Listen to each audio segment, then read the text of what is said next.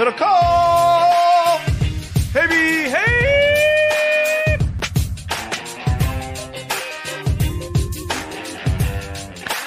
What's up, everybody? Welcome. John, I don't know about you. I am afraid. I'm worn out. Sunday night, live on the Tube. What's up, everybody? If you're listening to this podcast, thank you. If you're watching this, hit that like, hit that subscribe. Been a long time coming, bro. Been a long time. Yeah, Brock Purdy. It's just it take a lot out of you. You know, just trying to take it all in. Backup quarterback, tough game. Tyreek starting to take over toward the end, but the defense, it was just classic 49ers. The score definitely doesn't quite reflect what we witnessed. But you got a first play of the game touchdown by Trent Sherfield. Didn't know Marino travels. Did you know that? I did not know Marino travels. Is he officially still with the team? Yeah, he's like, yeah, but it's one of those sweet jobs where he actually doesn't have to like bang out film if he doesn't want, but he kind of gets to hang with the owner, but he also gets to hang with the GM. It's probably the best job in the league. Our Mount Rushmore of people most annoyed when we interviewed them is Ditka, Jimmy. What was the receiver's name from the Jags? Jimmy Smith. Jimmy Smith hung up on us. Dan Marino. It would go Ditka 1, Marino 2. Okay. Smith thought some drug stuff was being talked about. He was unsure. The other two were not unsure. No, the other two hated us. Ditka hated me specifically. But Ditka the second was over the phone, right? Ditka was like at a drive-through, and I asked him about that commercial where he drinks Pepsi. It was a Super Bowl commercial from many years ago. Marino just wanted to talk about AARP, was pissed that we weren't getting to AARP. Do you notice, though, like when you see Marino on television, I wouldn't call him Mr. Happy. You know, he's not like Mr. Smiles a lot. I wouldn't call him Belichick, but I would not call him like Jerry Rice G or anything. Yeah, Jerry Rice. All right, before we dive into it, and we got a lot, I mean a lot to get to. Let's tell the people that we are brought to you in part by our friends at Tito's Handmade Vodka. Multiple tweets from people this weekend, a couple DMs, John. The Tito's water and lemon has been very popular this weekend. That is Tito himself, his official drink, Tito's water and lemon. I think Kyle's going to need a couple Tito's and Red Bull when he starts game planning for Purdy and the Bucks this week. Well, I think Kyle's going to need a quadruple tonight. Breaking news, Jimmy Garoppolo will have season-ending foot surgery. So Kyle will – I would recommend him text his wife right now if they are out. And who knows, they've weird schedule during the NFL. Swing by the store, Safeway, Trader Joe's, wherever, and pick up not just a bottle. I would go the big boy and bring that home to just, again, enjoy the night positively. Maybe bring a couple people over just so you can talk it out now that Jimmy Garoppolo's season is over with Tito's. And just go Tito's water and lime. Tito's water and lime. Yeah. For other people, if you're like, trying to create a warm atmosphere at the house, maybe you want to do a little Tito's spiced cider mule. I recommend that one. You can get a bottle of spiced cider, apple cider, warm that sucker up, some ginger beer, a little Tito's, bam. We always like just the Tito's and ginger beer. That's always a go-to. But whatever you got, Tito's handmade vodka, numero uno. They make it the hard way, but they make it the best way. Winning awards coming out of their ears. Distilled and bottled in Austin, Texas, 40% alcohol by volume, namely 80 proof, crafted to be savored responsibly. Keep sending us DMs, tagging us in photos of you enjoying your Tito's throughout the week or throughout the weekend. The holidays coming up, great time to enjoy, great gift to give. We always appreciate that. Yes, Tito's. Tito's for the win, baby. Tito's for the win. John, also brought to you by Manscaped.com. Use the code HAM for 20% off and free shipping right now, Manscaped.com. Do it for yourself. It's a great gift. So many great options. I've lost track of how many years we've been Tito's loyalists. Tito's Manscaped loyalists, both. Yeah, a long time. The other day I saw a couple, hangers coming out, not boogers, even though I was battling a little cold. Hangers. Long hairs, and I grabbed that weed whacker, and what I did, I went to town. It is, I've never used a nose trimmer before. I can't imagine there's a more efficient tool on the open market than their nose trimmer at manscaped.com. Use the promo code HAM1. Obviously, best ball trimmer ever. I saw someone tagged us on Instagram. The Niners have a lawnmower 4.0 somewhere in one of the concourses. So, Manscaped spending all over the place. Use our promo code, not theirs, but you can support whoever you want. Proprietary advanced skin safe technology. That is to protect your delicate parts. Plus, in addition to shaving, you can completely upgrade your shower routine with the Ultra Premium Body Wash, Ultra Premium 2-in-1 shampoo and conditioner. Have your skin and hair feeling hydrated, smelling smooth, smelling fresh. Manscaped.com. Use the code HAM, 20% off free shipping. Code HAM, 20% off free shipping. Manscaped.com. Code HAM. Go get it. All right. You want to, I was trying to, as I was messing with screens there, trying to find the official. Where did you see? Just to throw it up. Mayoko is where I just kind of went. He's just, slow, steady, wins the race constantly. And he just said that Jimmy Garoppolo will undergo season-ending foot surgery. Unbelievable. We're starting the show with this because this is happening as we're doing this live. So Garoppolo's season is over. On the same day that Rap Sheet tweeted, Garoppolo could be back in 23. He breaks I don't know what happened. Somebody DM me said they know what happened.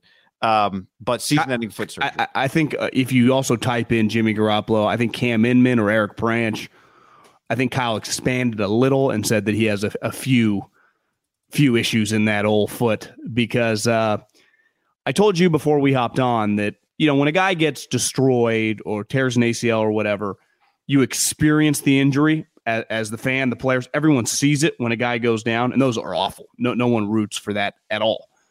But when a injury happens, I would say like Jimmy, right? Jimmy gets sacked. It doesn't look good. No one gets, one side untouched. Yet McGlinchey's guy, who he's blocking, gets there basically at the same time. I mean, it's got to be hard to, again, untouched. McGlinchey's guy get to Jimmy same time. Both fall on him. And then they come back from break, and you see Jimmy. They show the little montage of him kind of squinting on, the heated benches. Obviously, they're probably not on for the 49er game, but where players sit, and then he goes off in the cart. And my first thought is maybe he sprained his ankle, and they'll go back there and wrap it, and we'll see him in like a series.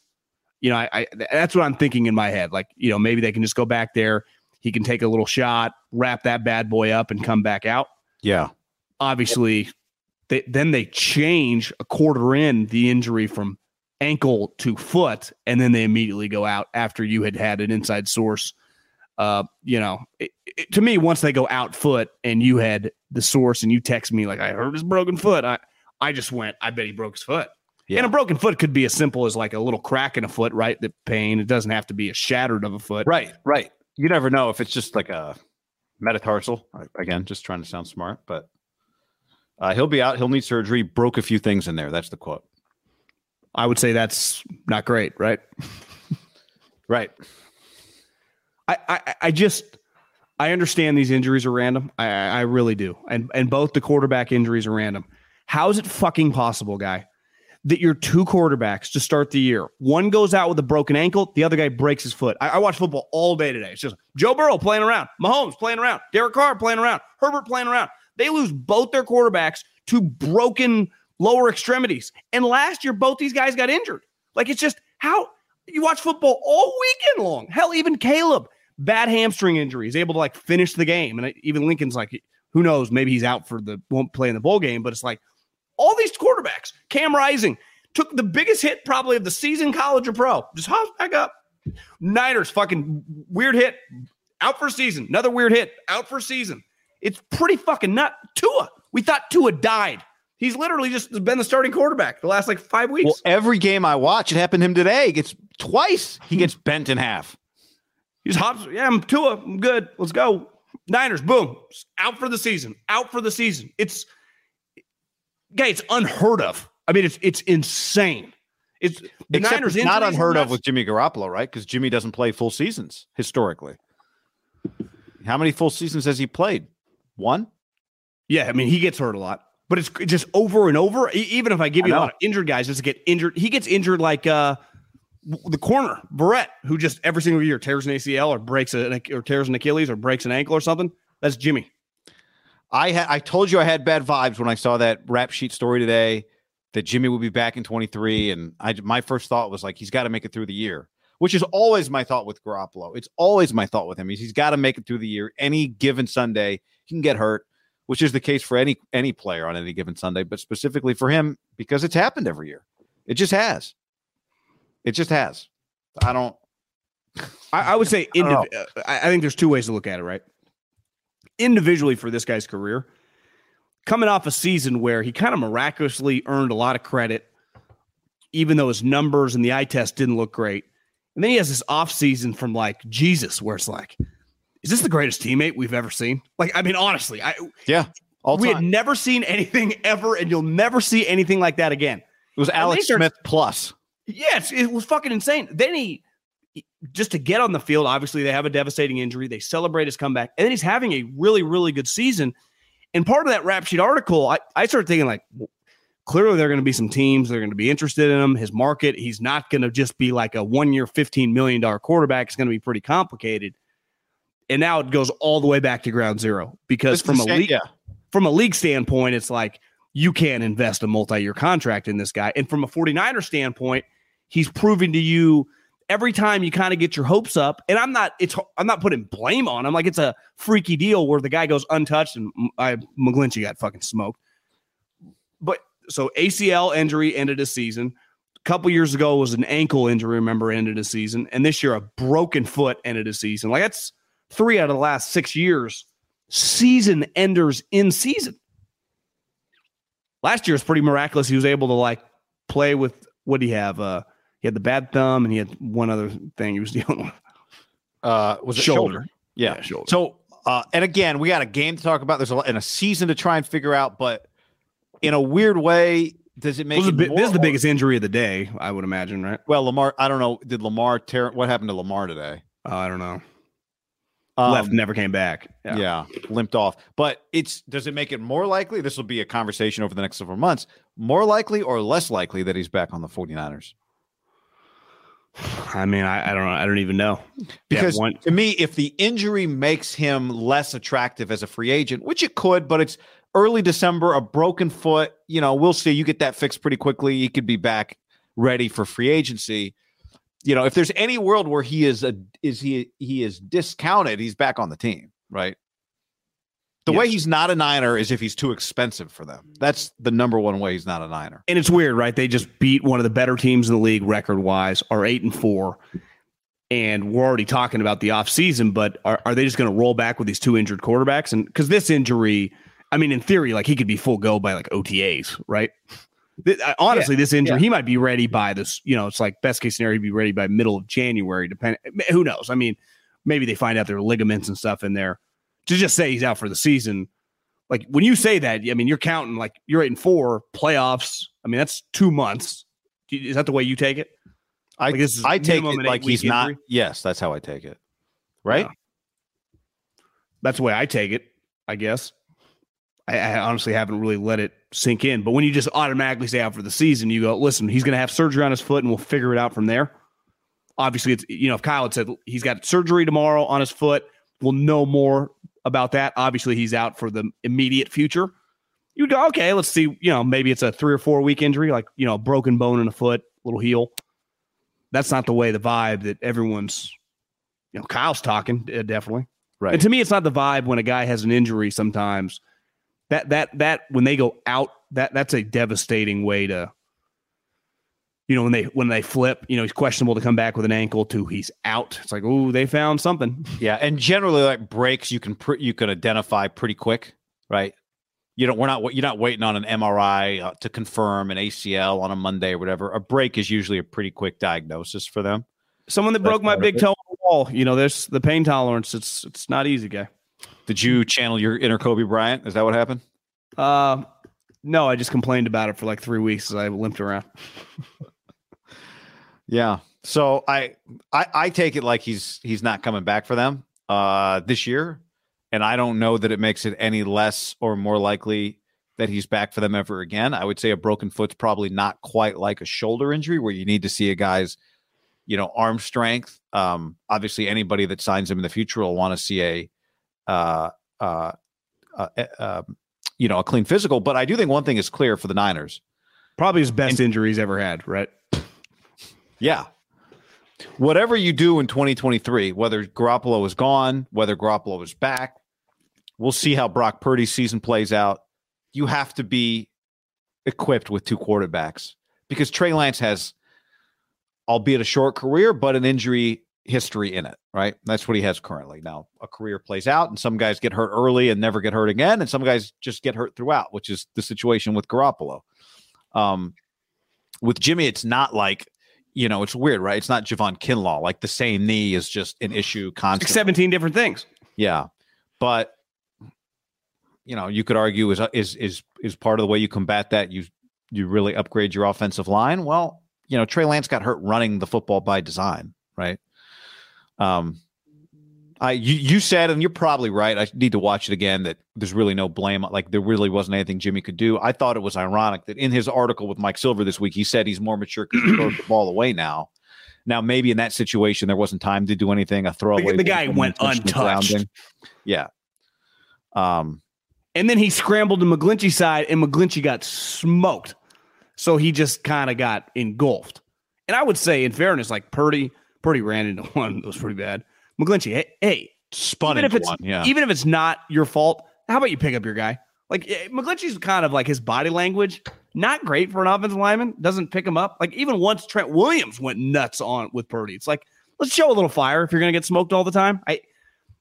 To me, you got to replace that position. That is getting guys killed. Yeah. But yeah. I mean, I do think just on the eye test, Purdy probably moves a little better than Jimmy. Little quicker. I don't know. We're not talking about 4.40 guys. Jimmy's less reluctant to move. I think he tries to sit in the pocket. Probably a little more coached up.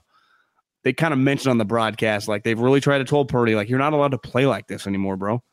And then on the first series, he tried to pull a Brett Favre throw across his body.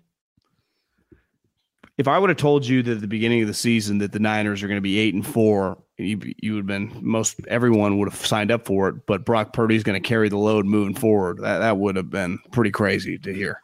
Yeah. So you're going to get Brock Purdy against Tom Brady next week, especially if I would have told you once the season started, so you knew that Jimmy Garoppolo and Trey Lance were on the team.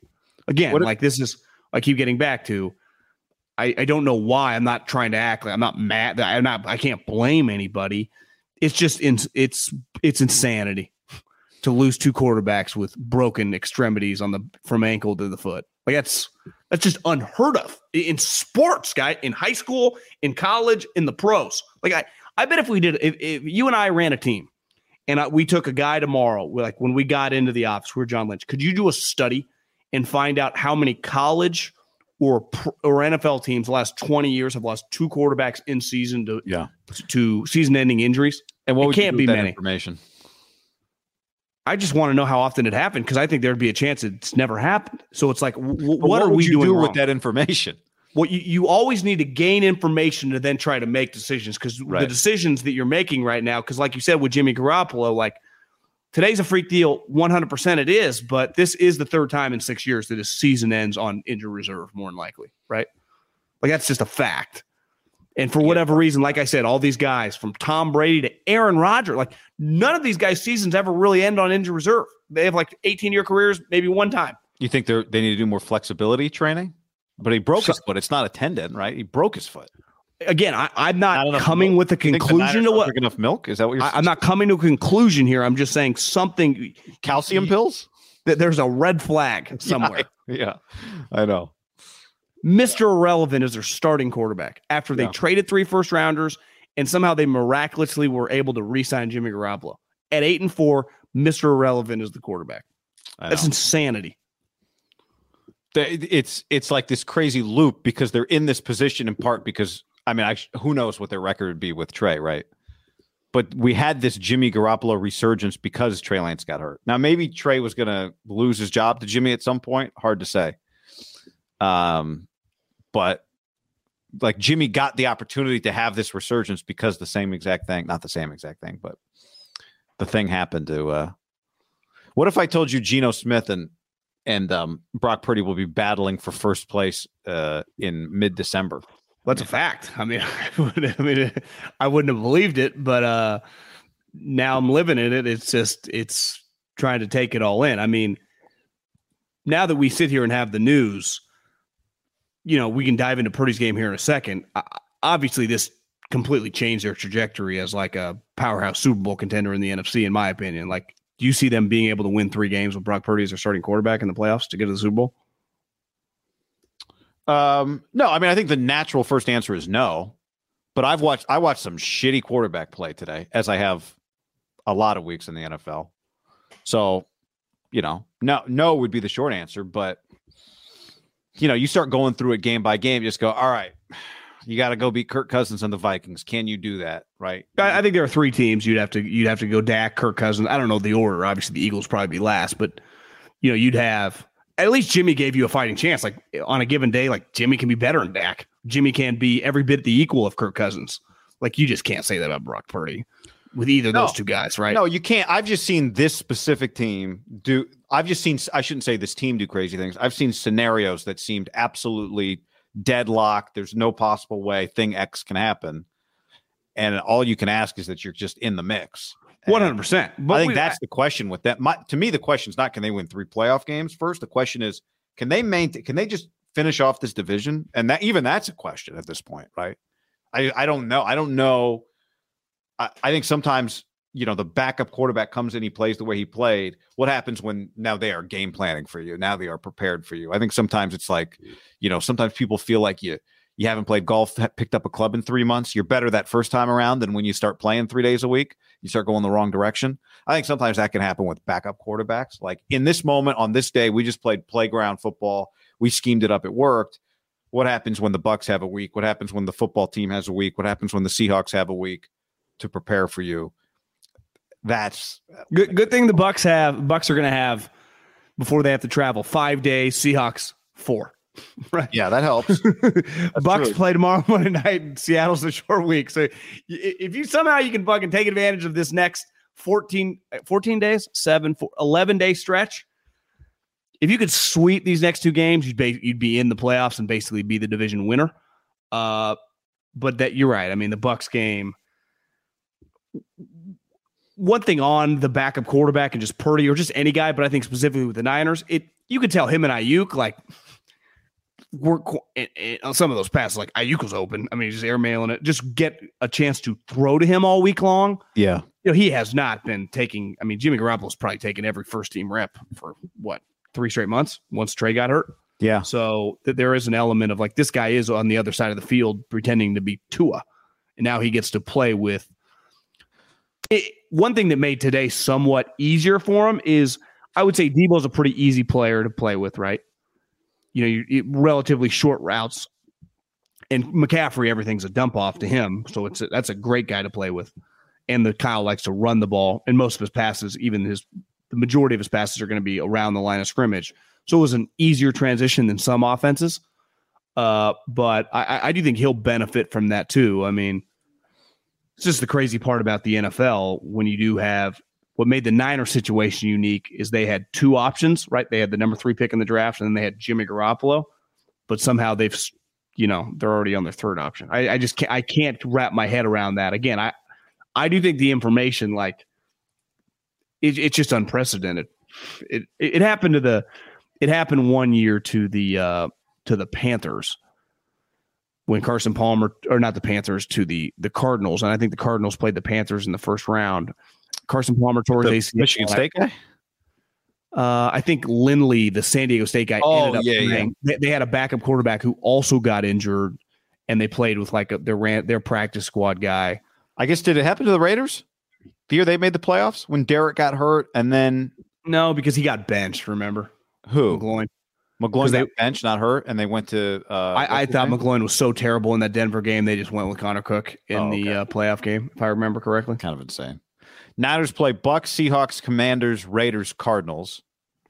So that's their next 5. Obviously, Purdy's got to get through that too, but they got to get through that with him. And I think today was massive. I mean, when you factor in just the number game, right? To figure out a way to win that game. Yeah.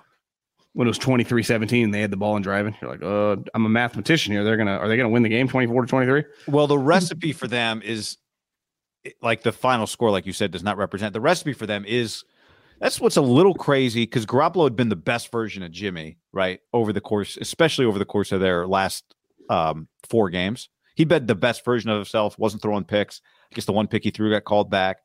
And the recipe for the Niners is kind of the same still moving forward.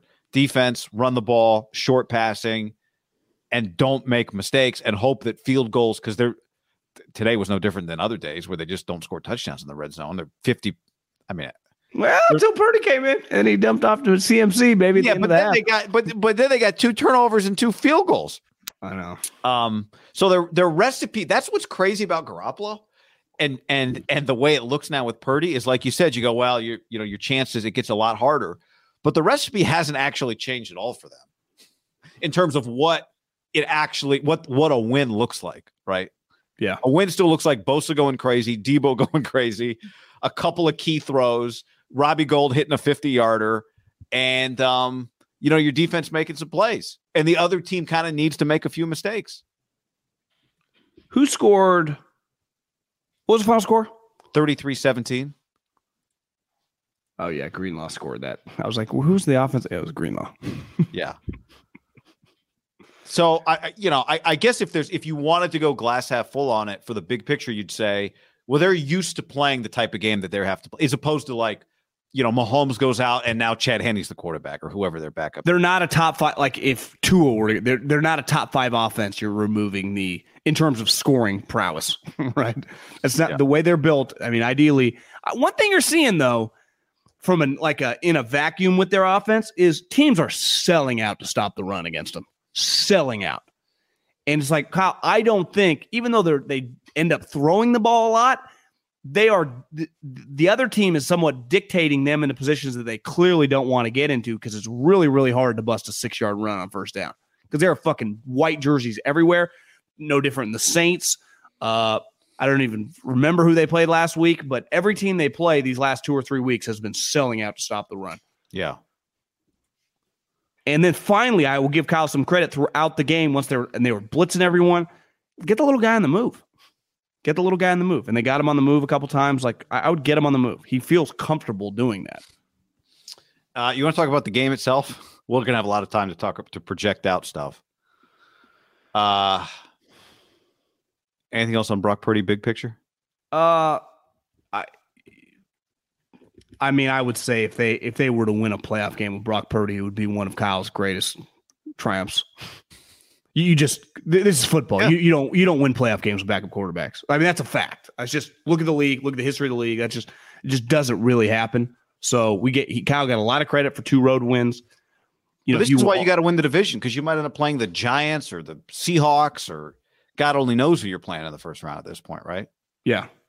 But again, and the Niners aren't built this way, but like Geno Smith is a better player than Brock Purdy. Like if the Niners would rather have, if I told you, they would take Geno Smith right now over Brock Purdy. Without question. Yeah, so it's There's no doubt about it. But I think what you just said kind of just crystallizes how critical it is to win the division and have a home playoff game this year. Yeah. It just got more important. Especially with Seattle coming back and winning that game. Especially with Seattle coming back. Drove down the field and won that game. 3 to the Rams. Geno, DK? drove down the field and DK. Geno was fucking spinning it today. Geno throws a great ball. He really does. Brock Purdy's performance, John, 37 pass attempts, which ties Jimmy Garoppolo for the second most pass attempts in a game by a Niner this year. He twice had 37 and once had more this season. Pick 262. I thought what really stood out, a number of things stood out. One was how aggressive Kyle Shanahan was at the end of the first half, throwing the football with Brock Purdy, how aggressive he was. I mean, clearly he felt like touchdowns were going to be needed today. When he went for the sneak on 4th and 1, clearly in field goal range, and they got the second effort and they got it. Like he did not, I don't know. Did you feel like he called the game like his backup quarterback was in there? No, I bet because you spend all week against this defense having a game plan. Ultimately, Purdy has a lot of similarities of Jimmy, right? I mean, he's not a huge arm guy. You're not going to be throwing bombs. I would imagine he just started calling the game plan. So, it didn't feel like he just got really conservative. Game plan, John, his game plan at the end of the first half is not usually that aggressive, right? No, but didn't they hit a big play to give him some yards? Yeah, but they did like the run play, and then they failed on a second down to get anything, and I kind of thought he was just going to sit on it at the end. And after he missed Ayuk, I think they had a third down. Then he hit Jennings. So. Jennings play kind of gave him life. Once they got into you had part of two is you're the opponent you're playing. I mean, I understand it was a 10-10 game at that time. Yeah. But guys had been wide open the first half. So you just go, God, if Tua just hit some of these plays, we might have to win this game 28-27. I do think the game dictated how he kind of kept his foot to the pedal there, because it had felt like Tyreek was open all game long. And if Tua was not, Tua was as bad as he's been. That was like throwback Tua when he first got in the league. That was really weird. So I just thought that you couldn't play with the mindset of hold on for dear life Denver style. I wonder if that was his mindset coming into the game. They had been one of the more dynamic offenses in the league at any single moment, and the Niners got a taste of it with the first play of the game. They can score. I mean, where's that Sherfield when he was on the Niners? I mean, that was the Sherfield that Trey Lance loved in camp, wasn't it? Wasn't it? That was a Sherfield that Larry Fitzgerald told everyone. I'm telling you, he just ever gets an opportunity. I've seen him in practice for 4 years. You guys watch out. Him and River Craycraft. At the end of the day, that was his only catch, it turned out, for Sherfield. But 25 of 37, 210, 2 touchdowns, 1 pick. As it turned out, the pick was a punt. Like, it worked out pretty well, actually, that the ball that Xavier Howard intercepted it, because it got him. It cost the Dolphins like 22 yards, whatever. Don't totally put if you're that was 4th and 1, right? Yeah. You know, I don't put that like Jimmy Garoppolo. I put it a little more on Jimmy. Brock Purdy, like Kyle, give him a situation with some basic routes. I mean, throwing a go route against a highly paid corner. He was not open. You know, that was the play call. I don't know if I love the play call there. Like, one thing about the couple plays that Kyle overturned. 4th and 4. The 49ers don't have many pass plays that are just like something within 5 yards that's not like the quick screen that's like 3rd and 2 or 4th and 1 that's got to have it. That is just like, that was pretty easy. That just got the Niners. It feels like they just run a play on 4th and 1 like they would on 2nd and 7. It's kind of weird. I would say the McCaffrey touchdown at the end of the half was a pretty like automatic play, right? Wide open. That was easy. But they don't usually do that on 4th and short if it's not a quarterback sneak. Like when they do run a pass play, it usually becomes much more difficult to execute. I thought like he'd have moments where he was all over the map. He'd have throws where you go, this is kind of this is nuts. Like, this is really going to work. But then he'd have throws where in rhythm, he'd make a great throw to Debo between 2 guys, or Jennings over the middle, or just kind of keep a play alive with his legs. The play at the end of the game when they didn't have any timeouts and Kyle, was getting greedy, tried to do a little play action dump off. It's not there. Bradley Chubb comes right. He just hit the ground. That was a 4-year starter at a big time program. Yeah. Smart play. Yep. Honestly, that was one of his better plays of the game when you factor in IQ, I think. Yeah, I agree. How many rookie quarterbacks would have fucking done like an over their head thing? 100%. Now, he did that. Was that the first series? Jimmy might have thrown that. Jimmy might have thrown it. The Jalen Phillips where he throws it over the middle of the field, like across his body, Favre style. I thought all in all, if I told you ahead of time, this is the game you're getting from Brock Purdy, you would have taken it 10 times out of 10. Facts. Right? You would have taken it. And I think you're right. For a rookie to have the game he had today, a rookie backup to play kind of like a 5th-year guy was really impressive. And for him I think it's easy, you go back to camp, it was a battle with him and Sudfeld. And we talked a lot about like which one of the guys are they going to keep, right? And they ended up keeping both of them. Sudfeld's still on the team too. And remember, Jed gave Sudfeld $2 million. Jed gave him $2 million. Yeah. So in that situation, usually that guy's a leg up, right? Right. But I mean, like, you have to think like this guy might play. And if Jimmy Garoppolo is your starter once Trey Lance goes out, then you really know whoever our backup is might play. You have to really trust him. Because even though you don't ask him to do a lot in terms of throwing the ball down the field, you do ask him to do a lot. Yeah. Right. And I think we talk about it all the time, but the way the Niners run their offense with Jimmy is this Princeton style. It's going to take you 12 plays to get down the field, and there's going to be a 2nd and 10. There's going to be a ton of like 3rd and 6s where you're asked to thread the ball over the middle. And I don't know, I got to pull it up here. The Niners felt like we're really good on 3rd down today. Especially throwing the football on 3rd down. But they were 8 of 19 on 3rd down today. Yeah, Dolphins were 0 of 7. I thought he made multiple tight window throws. He threw multiple balls to Debo in tight spots. He threw multiple. How about McCaffrey just wide open down the sideline, John? And he just hit him. Right? Yeah. How many times have you seen that play missed by Garoppolo? Kroft, he missed. He didn't even see Ayuk on one play where he was wide open in the red zone. But for the most part, when they schemed him a play wide open, he just hit it. Kroft was wide open on the one, I think it was 3rd and 2 that he got to Kittle. But I got no problem going to George on that one. It's right there. It's safe. George has the angle, got it. Because the Kroft one, maybe you get a little too amped up. You throw it behind him. He was wide open. I mean, wide open. And there was a play, I don't know if it was an incompletion, maybe a Ayuk miss that like McCaffrey came out at the last second and would have been a dump off, had a bunch of green grass. Again, there's a lot going on. That was a red zone. Yeah. McCaffrey was out to the top and he threw it near side. No, this was McCaffrey was like up the middle. It kind of leaked out right at the end. To me, I'd give the kid like a B plus. There were just a couple passes that were just not even in the ballpark. I think mainly to Ayuk. And Ayuk is like, I mean, you're talking like Marvin Harrison route runner, right? He's to a spot immediately.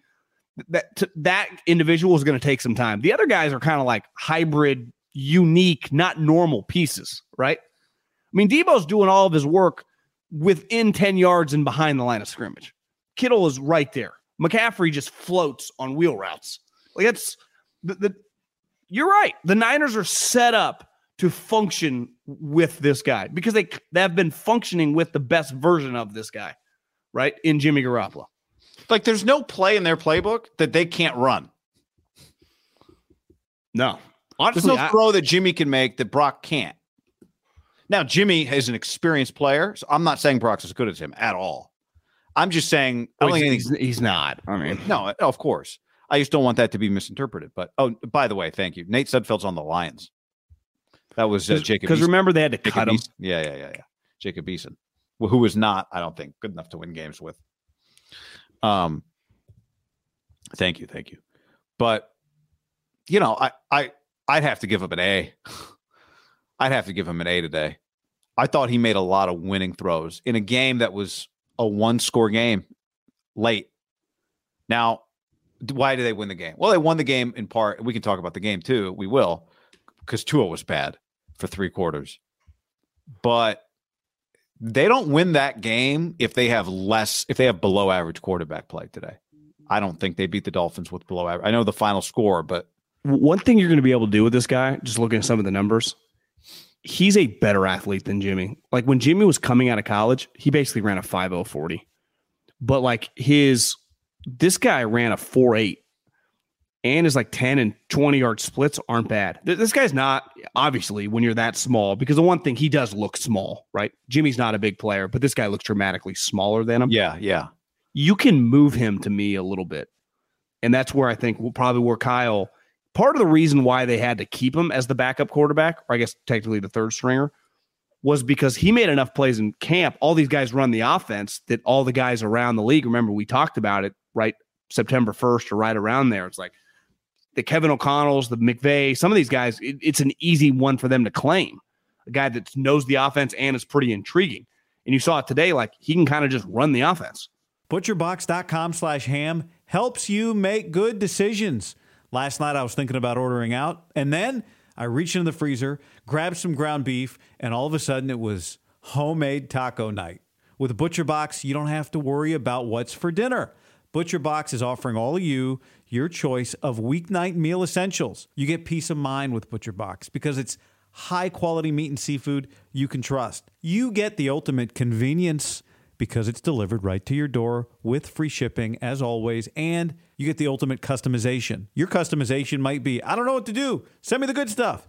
And they send you the good stuff, curated. Right now, go to butcherbox.com/ham and use the code HAM, and you'll get either 3 pounds of chicken thighs, 2 pounds of ground beef, or 1 pound of premium steak tips for free in every order for a year. Plus $20 off your first order. Sign up at butcherbox.com/ham and use the code HAM to choose your free offer and get $20 off. Get on the Prize Picks app, just like me, and use the code HAM50 for a first deposit match of up to $100. Football season's over, but hoop season is getting hot.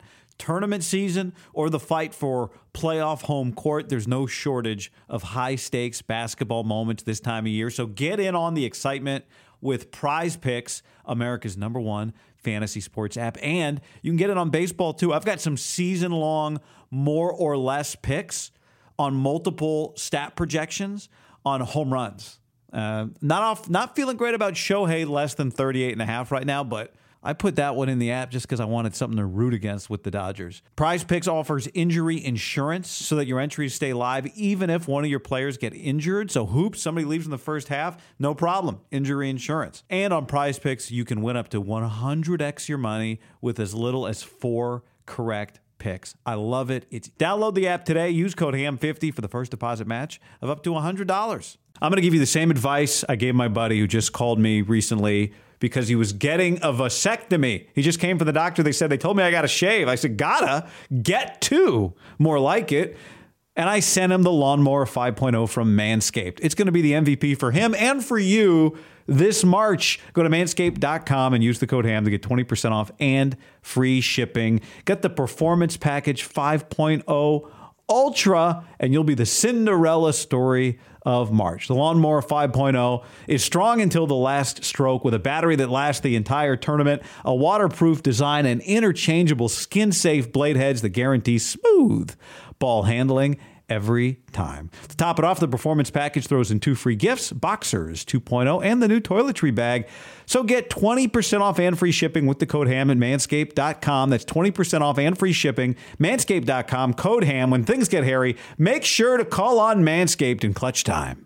I got to tell you about the Eufy Video Lock. I've spent years trying to upgrade my security system at the house with one of those big name companies that, I'll be honest, sucks.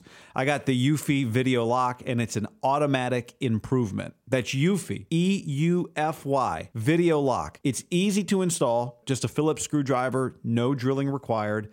And now I've got the keyless entry. I always go for walks. I don't want to take keys. I hate stuff in my pockets. I go without the keys. The fingerprint recognition lets me in less than 1 second. There's no monthly fees. You have your recordings locally. You never have to pay for storage. I love knowing that doorbell ring was just a delivery. I don't have to jump up and get it. Or if I'm out of town, I can look, I can see the landing in front of the door and tell the neighbor, hey, do you mind swinging by and picking up something? I love the 3-in-1 Video Smart Lock from Eufy, and you will too. So search Eufy Video Lock, E-U-F-Y Video Lock, or visit eufyofficial.com/video lock to see how you can gain complete control of your door. Can I tell you about my friends? Very, very good friends. And mainly because I've been using this app for a long time. Game Time. They are the best ticket app I've ever used. You shouldn't have to worry when you buy tickets to your next big event. You want to go to a concert? You want to go watch Steph Curry and Klay Thompson and Draymond make a little playoff run? Well, that's where you use Game Time. You just download the app on your smartphone, and you can search any event, concerts, comedy shows, games, pro and college. Search by price point or search by where you want to sit at the venue. It gives you sightline on the app. And it's really easy. Buying tickets in seconds with like 2 taps. I cannot recommend it enough. And here's what we're doing for you. When you use the promo code HAM, H-A-M, you save $20 off at checkout. That's promo code HAM at checkout and save $20 to any event. Download the Game Time app now. Today's episode is sponsored by NerdWallet's Smart Money Podcast. NerdWallet's trusted financial journalists use fact-based reporting for some much-needed clarity in the finance world. The Nerds will help you get smarter about balancing your portfolio and avoiding scams so your money is just as safe as betting against the Cowboys in the playoffs. Planning your tax bill so you don't dread April every year. And saving on travel. Vacations coming. You spend less on airfare. It means you're not choosing between surf or turf. It's surf and turf for dinner and maybe even an extra night stay. So listen to NerdWallet's Smart Money podcast on your favorite podcast app. Future you will thank you. Tecovas, oh yeah. I was just looking at some pictures of a concert Luke Bryan, my wife and I went to, 10 years ago. She had some old cowboy boots on. This is like a couple weeks ago, and I said, you need some new boots because we're going to see Luke Combs. So she went to tecovas.com, and they're just perfect. She loves them. You can do the same. You go to tecovas.com. These boots are Austin designed, Texas tested, handmade down in the boot capital of the world, Leon, Mexico. If you've ever wondered, can I pull off cowboy boots? Then you should pull on a pair of Tecovas, and you'll see they'll become your new favorite footwear. Cowboys knew what they were doing when they invented Western wear. And it's all kinds of Western staples. Trucker jackets, the perfect jeans to go with your boots, performance pearl snaps, cowboy hats, bandanas, you name it. They'll get you outfitted. If you can't make it to a store, Tecovas delivers the most premium quality, most comfortable Western goods right to your door. Visit tecovas.com. That's TECOVAS.com and point your toes west. After the end of a good fight, you deserve an ice-cold reward. Modelo is the mark of a fighter. You've earned this rich golden lager with a crisp, refreshing taste. Because you know, the bigger the fight, the better the reward. You put in the hours, the energy, the tough labor. You are a fighter, and Modelo is your reward. Modelo, the mark of a fighter. Drink responsibly. Beer imported by Crown Imports, Chicago, Illinois. What's so special about Hero Bread's soft, fluffy, and delicious breads, buns, and tortillas? These ultra-low net-carb baked goods contain zero sugar, fewer calories, and more protein than the leading brands, and are high in fiber to support gut health. Shop now at hero.co. That they have excelled in this offense for a long time with average to below average armed guys. Yep. As long as you're smart and know what you're doing and can move. Because when you can move, one thing you would say about Jimmy, he's moved a little bit more this year than in years past, but I would say movement is not what his game is predicated off, even in this offense, like rolling out and like really utilizing that stuff. Kind of like I would say that LaFleur, I mean, is Aaron Rodgers, one of the best players of all time, but Aaron's a much better athlete. Like, they really utilized that the last couple of years, like getting Aaron on the move and him just like, Jesus, Matt Stafford, when they got him, getting him to move. To me, if you can do some of that stuff with your weapons, which are just going to be shorter throws than like fucking throwing bombs, you're right. Maybe it actually isn't that crazy of a transition. To me, though, it just, anytime you have a first year, like for how poised he was really impressive. Like the pressure on this guy now is pretty insane. Right? Yeah, I don't think somebody just asked, do you think there's less pressure on him? No, I think it only gets harder for him now. I think it's about to get harder for Brock, right? Because it's just that to me, it's always been this way. The difference between starters and backups is obviously there's physical talent differences. But any like third string quarterbacks can come in and make a throw that Drew Brees can make. They can make one or two times. The guys with strong arms, like if we put Jacob Eason on the field, he could make like a Justin Herbert looking throw that if you only watch that one throw, you'd be like, holy smokes, man, but it's about throw after throw after throw, series after series after series, week after week after week. Yeah. That's where backups get separated. So to your point, like when you say, you're not saying, can you win a playoff game? You said, can you win 3 in a row? That's where it gets really hard. Can you win this division? It's just going to be hard. But road playoff games, not being able to hear. Yeah. Yep. But that's where like the one thing with his level of athleticism, I think it's two things, right? It's design plays where you get him on the move. And when you're his level of athlete, I think you have to know what you're seeing very early. Like Brock, and I think we saw it today, Purdy can run away from somebody if he decides very quickly that he's on the run. There was the play he rolled out to the left and threw it to McCaffrey, and Javon Holland came downhill and made that tackle on 3rd down and 1. It made it 3rd and 1. It was. And then the Niners went for it on 4th and 1 and got the sneak. But like that play, Purdy decided very early in that sequence, I got to get out of the pocket and go.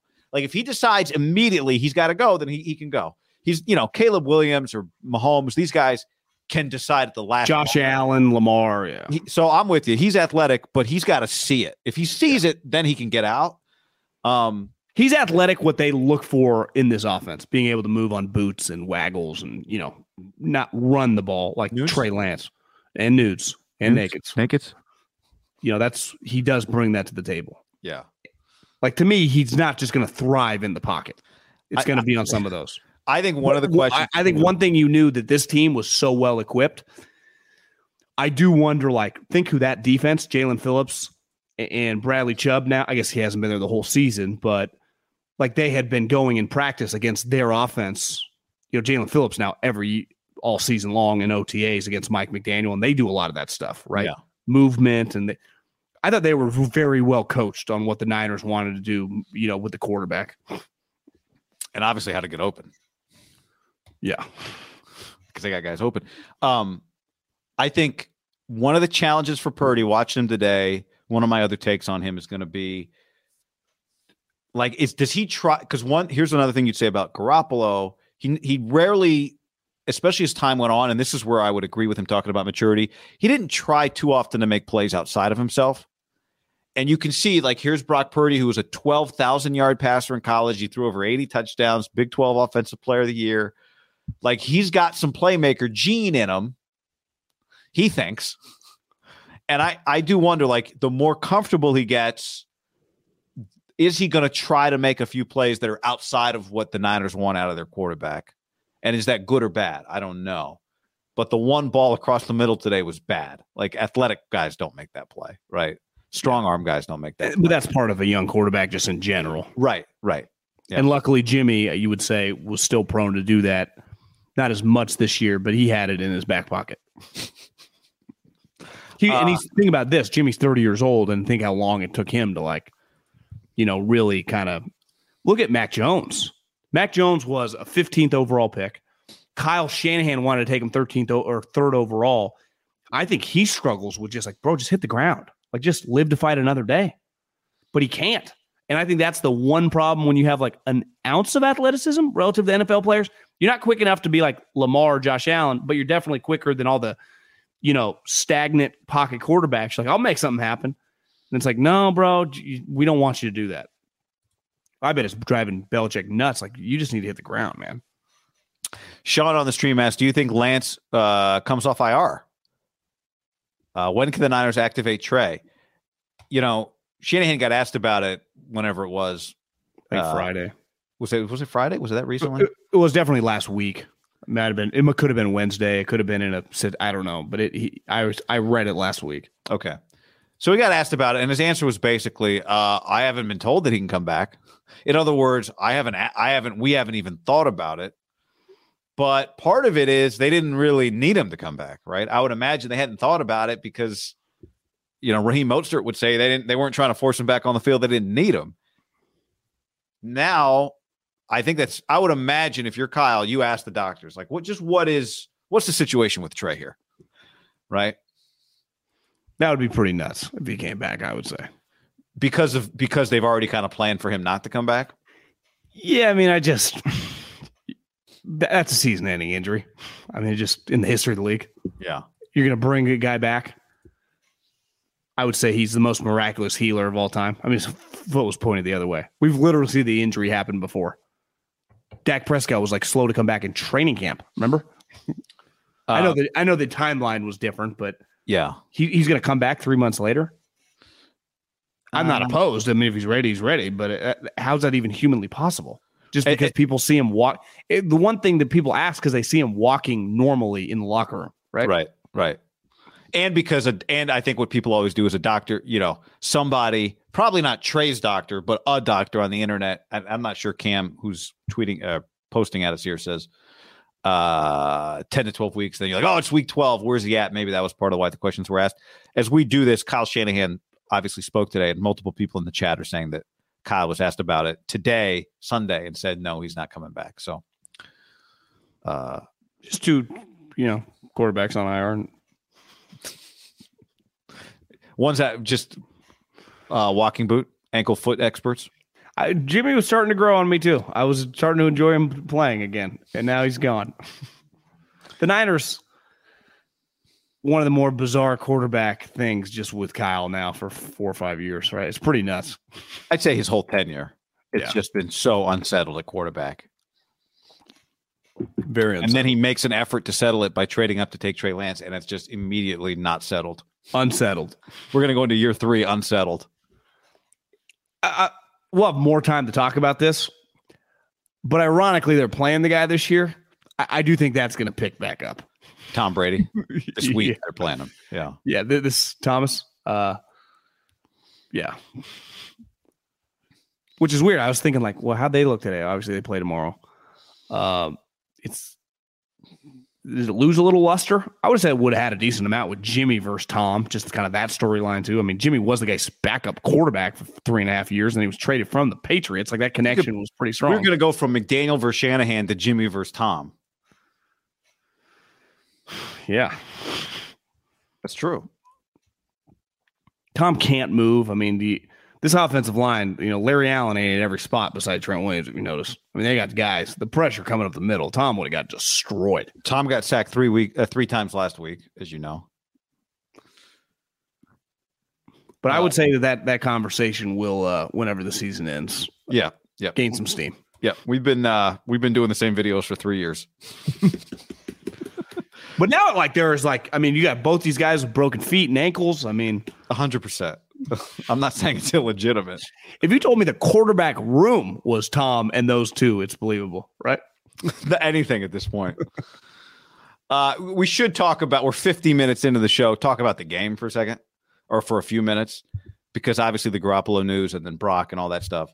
And you texted me this during the game, that once you lost Garoppolo, winning the game, and the Niners had the lead when you texted me this, like winning the game became so critical once you lost Jimmy, especially once you took the lead. Like if, you lose Jimmy and the Dolphins run away with it, that would hurt. Once you have the lead and you have that game, you just don't know how many games you're going to win with your backup as you're trying to beat the Seahawks to the finish line here. And it feels like this season is going to feel like a Niners game over the course of 18 weeks, right? Where you get a lead and then you just try to hang on for dear life. So this season has turned into what their games are. And that's what their game was. It was back-to-back picks on back-to-back throws. Tua looked as bad as he's looked. He's missing guys all over the place. Dudes are wide open. You're getting interceptions. Wide open. And somehow they were just cross-country trip. Your guys getting after them for whatever reason. After that opening touchdown, the Dolphins offense was off for basically 2+ quarters until the fourth.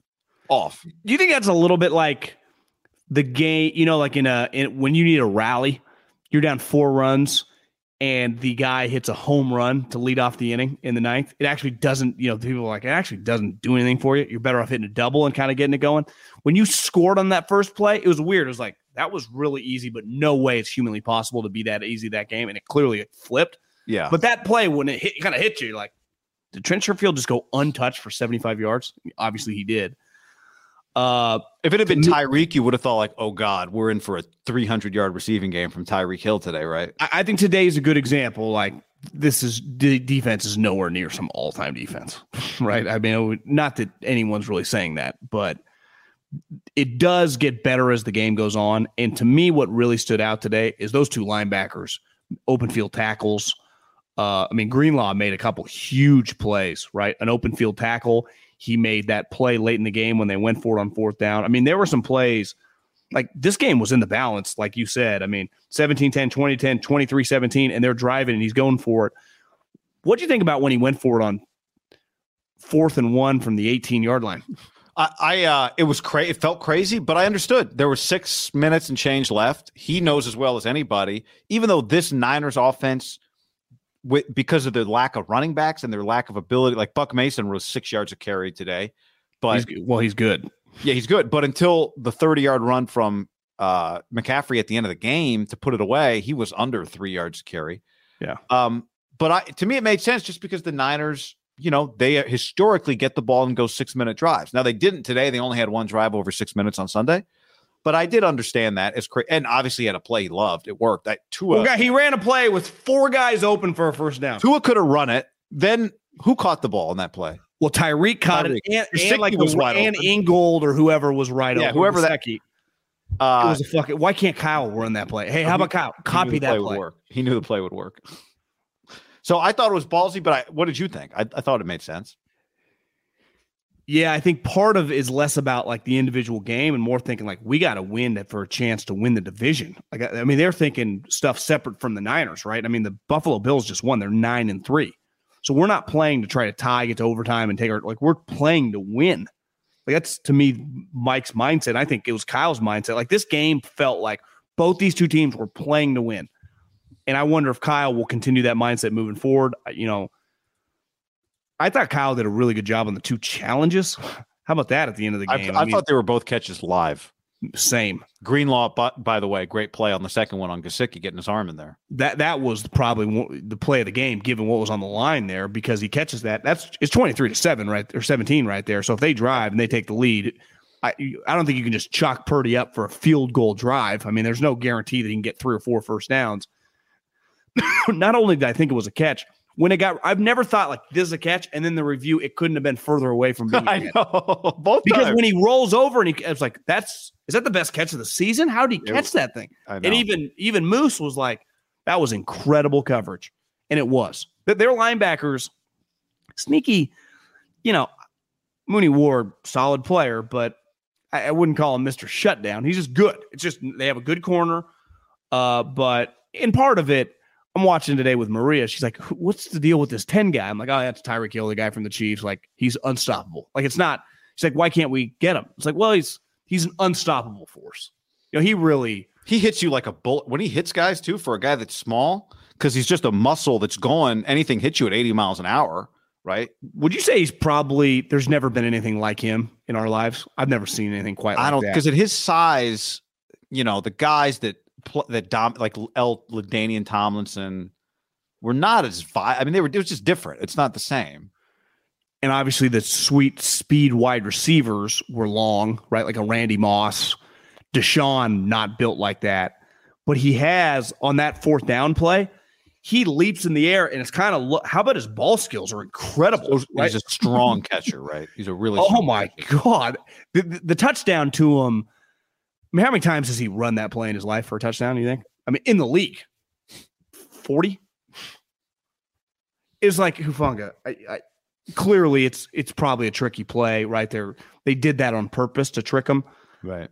But it's like, guys, we can't get tricked. We can give up. Guess what? Our linebackers can tackle the guy for a 5-yard gain or a 10-yard gain. We cannot tackle this guy wide open. I love it when it's like, Ward thought he had safety help, and he's just doing his job, taking the deep part of his, I would just chase 10. Chase 10. It's just wide open, and he's just like, and then he does like, neither of you guys are going to touch me. I'm kind of going to, but I'm going to take a cool little angle into the end zone. When he hit that, I thought like, okay, I was just doing the math and just knew that they can score really fast. That's there was a quarter left. I took them very seriously I know Tua he had his worst game. He even said after the game, like, I was really terrible. And he was really terrible. And then toward the end of the game, obviously Nick took over. The linebackers took over. They were just peppering him.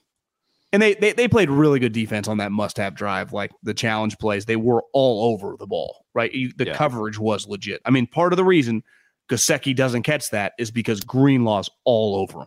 Right. Like if that was, probably the turning point of the game, just given like Miami could win it right there. And once the Niners get it back, at minimum, they're probably getting a field goal, and you do the math like, well, it's going to be 9 points and it's going to be in fantastic shape, right?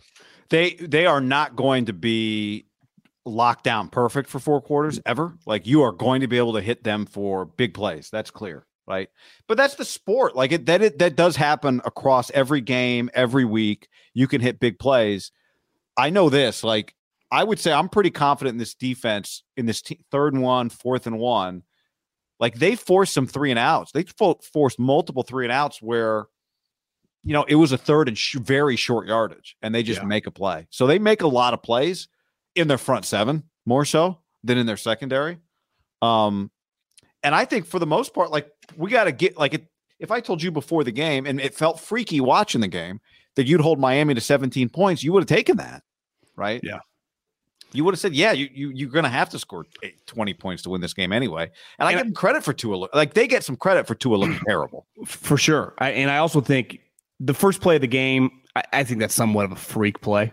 Clearly, they had schemed it up thinking they could get a first down. I don't think they thought they would get a fucking 75-yard touchdown. The Tyreek play happens to everybody, right? If I'm nitpicking a little bit on the Tyreek play, like I've literally seen that happen to the majority of teams he's gone up to against in the league, right? I mean, how many times did Mahomes miss him on that, right? I mean, he is. If Hufanga was there, he might still be open, right? If Hufanga didn't break on the underneath route. Waddle was banged up today. That helped a little. Now, again, the 49ers would go, fucking our starting quarterback broke his foot. 5 minutes into the game? Was that the first drive? It was the second drive. Second drive. Right? SF. No, it was the first drive. He got sacked to end the first drive and never came, and then Purdy came in the second drive. Yeah. I said that Purdy really missed a wide open Ayuk early. It was Jimmy actually on that series. Ayuk was wide open. He throws it to Kittle over the middle, almost throws into traffic. Kittle play on 3rd and 6, or maybe it was 2nd and 6, and then got hurt. Well, Purdy missed Ayuk a couple times. Yeah, no, everybody did. That game was as stressful as I thought it was going to be going in. Just I didn't know why it would be stressful, but you just knew, right? If I told you the Dolphins would hit 2 touchdowns of over 45 yards, you'd go, yeah, okay. Right? 1 for 45, 1 for 75. You go, yeah. Watching today, the Chiefs are obviously going to win the West. I think the Bengals are going to win the North, and the Bills are going to win the East. So that'll probably be 1, 2, 3 in some order. Bills more than likely be the number 1 seed. But to go on the road to either as the 7 or the 6, you're probably going to have to play the Chiefs or the Bengals. And I have a hard time seeing the Dolphins. Like, I think the Dolphins are going to make the playoffs. They'll probably be a one and done. Here's one thing that stood out to me, and I don't know if you beat a playoff team. I'm not trying to diminish or even on either side, but I think you watch them today and go, I don't know if Tua's Mr. Outdoor quarterback. I mean, today was part of that was Miami. Why I'd be pissed is like, this is a good environment for us to excel. Nice day, right? What the fuck's going on, little Tua? Missed guys wide open. Missed a lot. I think he's a starter, but he's. If I'm a hater of him, it was probably the worst game he's had in 2 months. Which against the best defense in the league is understandable. Look, I do give the Niners some credit for it, but I thought they made him look bad, but he missed some wide open throws. Yeah. And then he stepped up and made a couple of big throws too. I do think, back to your point on Miami, though, one thing that stood out to me watching the game was that they shot themselves in the foot several times. They committed several bad penalties. One stretch that stood out was it after the interception where they got down to the Niners 28-yard line. Where's this sequence? And they went like holding, false start. I think they had at least 2 straight penalties, if not 3 straight penalties. They finished the day with 8 penalties.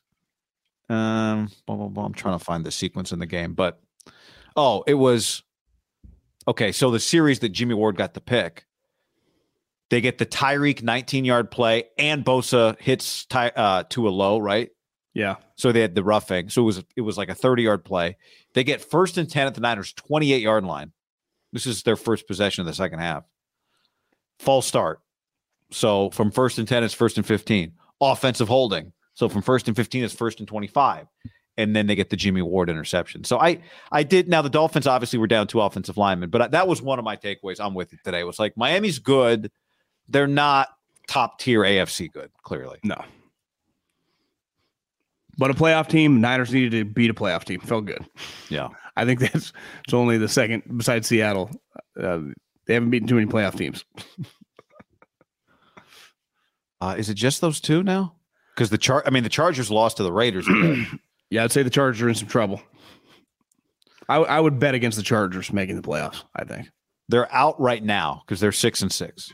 Who would be the team that's in? The Patriots? No, they're 6-6. The Jets at 7-5, but long way to go. Yeah, long way to go. Raiders at 5-7, sneaky. Late season team, John. Big close. The Dolphins still have to play the Jets and the Chargers. So all these teams kind of play each other.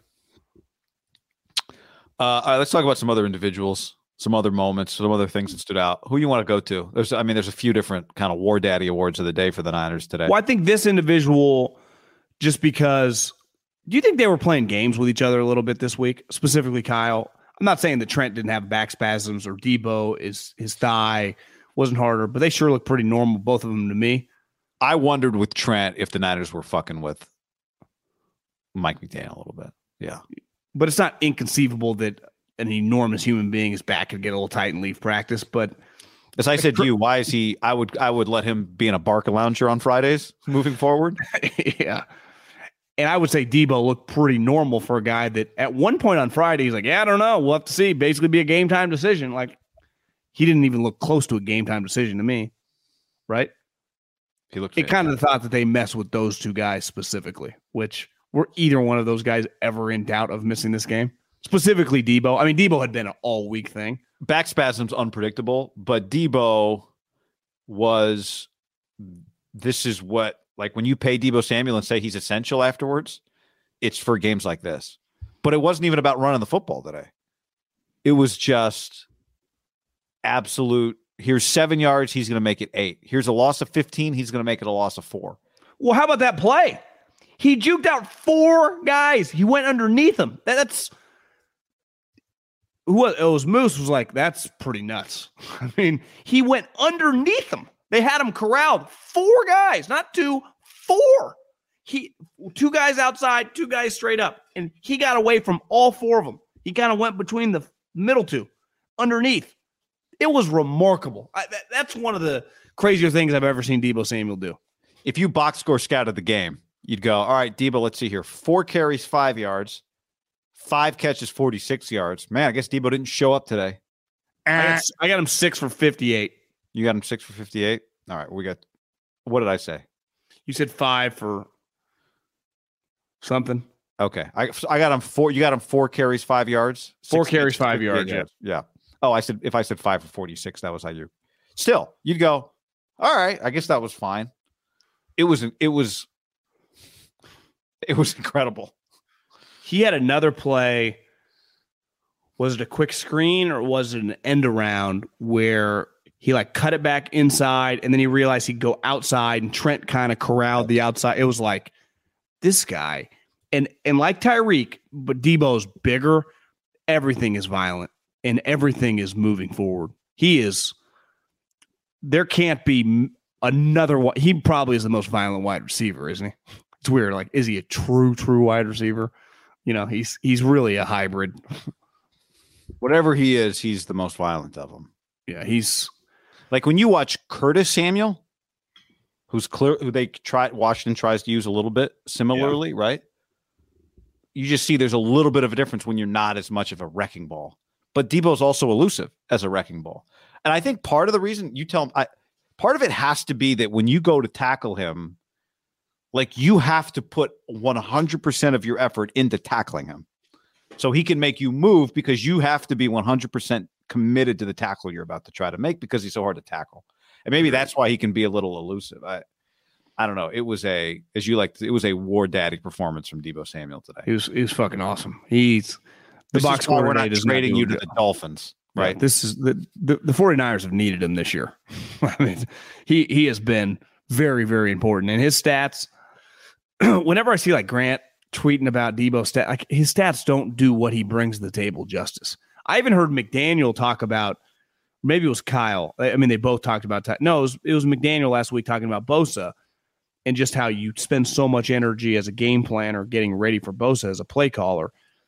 And, you know, I think Debo's the same thing. Like, you just spend so much energy, and Tyreek is this way. You're just always accounting what's he doing, what's going to happen, how are they going to get him the ball. This goes back to Trent saying, well, yeah, let's just say I'm tipping pitches, right? So you know it's a run or a pass. We have so many different variations of so many things. You do not know what's coming. We have counters. We run Debo 8 different ways just as a runner. And then as a passer, you would say his route tree would be smaller than some wide receivers because he's not really going down the field. But for a guy that is not a great route runner and doesn't really have he's not a very good red zone wide receiver, you would say that's not really Debo's forte. He's still a blue chip Pro Bowl level impact guy. To have some like negatives to you and still be that good shows you how elite his talent is.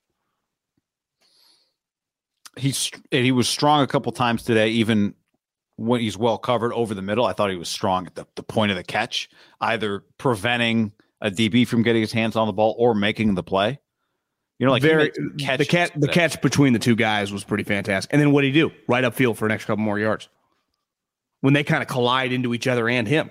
Yeah, his power and body control on contact is like the upper echelon of the elite players.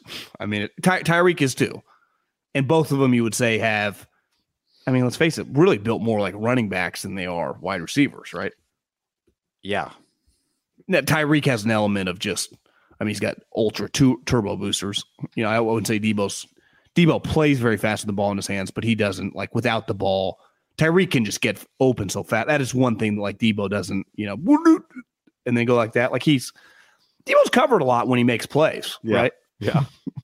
Where you notice it with Debo? And I thought McCaffrey, again, we talked about it in the passing game. McCaffrey broke a run at the end of the game that was, I never say this, but I think 3 of the people in our chat, we could pick any 3 and they could all get positive yards on that play. That's one of the biggest holes you'll ever see in the NFL. Well, would you see it though? You got to see. I think it was so massive. But where you see is like McCaffrey makes a ton of plays Debo-esque. McCaffrey does not make the pile move anywhere near as much as Debo does on those receptions. But McCaffrey, 8 catches, 80 yards, a touchdown. Like, it felt like McCaffrey, there was such a difference between right now, McCaffrey 2.7 yards per carry or whatever his number is, and then when he catches the football, how disruptive he is. Do you think if they knew Purdy would have to come in, they would still do the McCaffrey trade? Makes it even more valuable, right? Yeah, I think so. He had 8 fucking catches today. How many targets did he have? 10. He had 10. He touched the ball 27 times. Don't you think Purdy makes almost Christian more valuable? Yes, because now Christian and Debo they already were, but now they're even more valuable to the Niners offense. It's just they clearly can't afford another running back injury, right? You see how thin they are at running back today, as opposed to a few weeks ago. Wilson, you sent the game-winning email at the buzzer, avoiding a 4:55 meeting on everyone's calendar. How did you do it? I got a huge assist from Grammarly, an AI writing partner that helped me make my point. And it works everywhere I write. Summarizing a doc only took 1 click. When everyone uses Grammarly, everything just makes sense. Go to Grammarly.com/podcast to download it for free. That's Grammarly.com/podcast. Easier said, done. What's the easiest choice you can make? Window instead of middle seat? Picking a vendor who sends a great gift basket? Outsourcing business tasks you hate? What about selling with Shopify? Whether you're selling a little or a lot, Shopify helps you do your thing, however you cha-ching. Shopify is the global commerce platform that helps you sell at every stage of your business. From the launch your online shop stage to the first real-life store stage, all the way to the did we just hit 1 million orders stage. Shopify's there to help you grow. Whether you're selling scented soap or offering outdoor outfits, Shopify helps you sell. Wherever and whatever you're selling, Shopify's got you covered. Sign up for a $1 per month trial period at shopify.com/try. Go to shopify.com/try now to grow your business, no matter what stage you're in. Shopify.com/try. Everybody in your crew identifies as either Big Mac Burger, McNuggets, or McCrispy Sandwich. But you're the Filet-O-Fish Sandwich all day. That crispy fish, that savory tartar sauce, that melty cheese, that pillowy bun. Yeah, you get it. Every time. And if you love the Filet-O-Fish, right now you can catch 2 of the classics you love for just $6. Limited time only. Price and participation may vary. Cannot be combined with any other offer. Single item at regular price. Ba-da-ba-ba-ba. Was Mitchell back? Was Mitchell back the first Jeff Wilson game? Was Jeff Wilson? Did they mix in one game? I think so. With all three of them? Yeah. Yeah. Like that first game, you're like, oh, so many running backs. And now it's like, the way Buck Mason's running, I think he should get the 17 carries and McCaffrey should get the 8. I agree. McCaffrey still gets the 8 catches or the 10 targets, whatever. But McCaffrey is so much more important. And every game, this is the other thing. You notice this? It's like it'll be 8 minutes left in the first quarter. They'll got a shot of McCaffrey and he'll just be bleeding from the arm. It feels like every week. Well, today his hip pad, he looked like a high school player sticking out because he'd been tackled so many times. His jersey's up here. This guy, you're right. He does not move the pile like Debo or Kittle. He's not that powerful, but he's very willing, right? He lowers his shoulder on contact. He's not. It's one thing I didn't quite know. I mean, I haven't been locked into Panther football. He ain't afraid of the pop, right? He's just not as powerful as those guys. That's why he fits in. I thought, the Niners are kind of kings of a few things. One of them is you look at the box score and players were more impactful than the box score. I feel like I saw a lot more Kittle today than 2 for 22, right? He had a critical catch late. Made some fantastic blocks. He was blocking his ass off. Juszczyk, his touchdown was big. Juice was 3 catches for 12 yards and his touchdown. Croft, 1 big catch. Jennings, 2 for 34. If I asked you without looking at the box score, what was Jennings today? I would have said 5 for 62. Yeah, I would have gone 558. 2 for 34? These guys, they make it count, man. They all make it count. They're the Niners skill guys. They make it count. Yeah. Today it felt like there were some. I wonder if Tyreek Mullen, Christian Wilkins look like, is this a high school game for this guy? What is he just making every play? He's crushing people down the field. Remember when he tackled, was it Jennings down the field? It's did he just kill him? Joe Davis was how did he end up coming downfield to make that tackle? So I wonder Wilkins, who's a blue chip former first rounder, Tyreek, everyone kind of and there was a lot of buzz in this game, right? With Raheem and Jeff Wilson and the McDaniel connection, but it felt like once a couple of their sweet players were kind of into the game, everyone, Dre Greenlaw's I'm going to be just like Fred today. Yeah. You guys will not notice the difference. That one play that he made in space kind of breaking down on Tyreek was really good. It was God, is Tyreek going to do a little Allen Iverson? And Dre kind of stopped with him and then he corralled him. And then he did the fake, I'm going to suplex you. Just kidding. I just let him go. You guys all think I'm going to get a personal foul penalty, but I'm not. Did you think suplex for a split second? Yes, I thought here comes a personal foul. He's going to fucking toss this guy out of bounds. He's oh, no, I'm good. I also think he picked him up and realized this guy's probably a little heavier than I thought. That might have been part of it. God damn, Tyreek, you've been lifting? Gesicki had 0 catches, 1 target. Waddle had the 1 catch. I mean, it was Tyreek had 9. Alec Ingold had 3. Mostert, the Dolphins ran the ball 8 times, 7 for Mostert, 1 for Jeff Wilson. I did feel though when I would not run it. I would keep passing it. Yeah, that was my thought when I was watching them play. I wanted them to run it for the night. If you're want the Niners to win, I was I hope they ran it. Even though a couple times, especially later in the game, they hit a couple runs for 7-8 yards pretty easily. Yeah, I wonder if he probably because I think the Niners were so worried about the passing game that there might have been some, just because I think their linebackers naturally dropping back, kind of looking around, trying to help out, that I wonder if there were some more runs there. I wonder if Mike got a little run happy. It does not feel, you're right. I mean, the 30-yard ball at the end, because it's did the Niners ran for 100 yards? I know they ran for 120, but it's that 30-yard run. Probably, I mean, they were not going to run for 100 yards. What was the total at the end? 121. When did that 30-yard run happen? 3 or 4 minutes left? Yeah, at the end. So they were not going to hit the 100-yard mark. I'm with you though. I would give Mason had a Dolphins level explosion. I was God, Mason looks fast, fresh legs. He looks quick. He's decisive. I think sometimes coaches, look at McDaniel, right? Even the random guys, he's very comfortable with. Craycraft, which is clearly his favorite player, right? He's been loving that guy for years. I always thought it was Kyle, it was fucking McDaniel. Sure feel he's comfortable with their randoms to go along with their star players.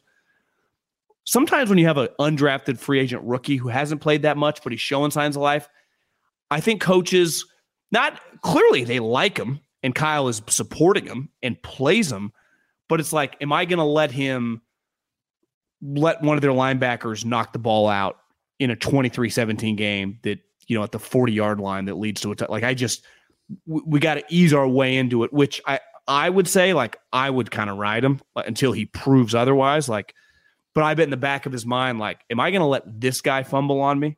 Because it made no sense. Like, because I was thinking today, you and me, for example, and everyone listening to this, watching the game, like, do we have a better view of just kind of the ebb and flow of like how quick some of the players look than maybe even Kyle on the sideline, just kind of doing a play and then yardage? Like, is he really seeing like how fast Mason is moving? I bet he might realize it tomorrow. Like, God damn, this guy should have run a little. But I do wonder in the game, never been an NFL coach on a sideline, if you truly can like pick up on like how much faster he looked just running the ball than McCaffrey. Because back to what you said, like, he probably deserved 15 carries a day. Yeah. It was clear early, like, I would keep giving the little guy the ball.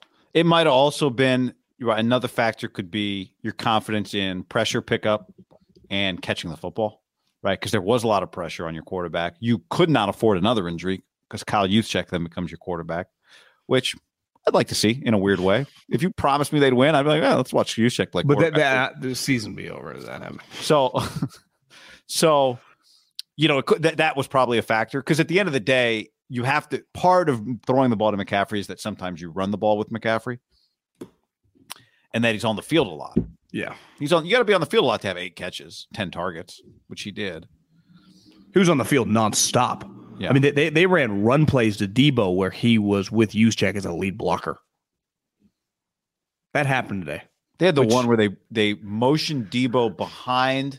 He had Juszczyk behind Purdy. Debo goes behind, or Juice is next to Purdy. Debo motions behind him.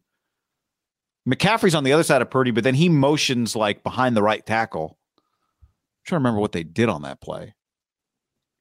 They did some funky stuff, though. The Cowboys are playing the Colts as we record this, or as we're live, depending if you're watching this live. As of right now, early in that game, Michael Parsons does not have a sack. Matthew Judon did not have a sack today. Nick Bosa now leads the NFL in sacks with 14.5, including the best kind of sack at the end of the game, which was the strip sack. Manscaped, promo code AM. Did you notice how much Nick was smiling early in the game and doing like, I think he felt like this guy cannot run away from me today. He was getting doubled, unfazed. They just run a little stunt. He came flying up the gut and got to Tua. It felt like Bosa knew today coming into the game was going to be his day. He was an ass kicker. I mean, it was the end of the game sack was really sweet. I mean, the way the forced fumble, the scoop and score right to Greenlaw, like that play kind of encompassed their defense this season, right? They are very opportunistic, and they're very when 97 is causing havoc, the Niners are just going to beat you because you're not getting away from him. And his ability to like, how about that?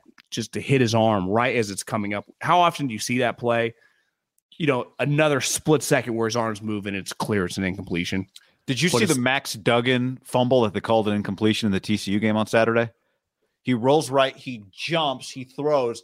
The dude jumps and basically like packs the ball in midair as he's trying to pull it back down, knocked it out. Was that kind of close to his own end zone? Yeah. They pick it up, return it. I thought they got it wrong. I thought it was a fumble 6. They called it incompletion that game.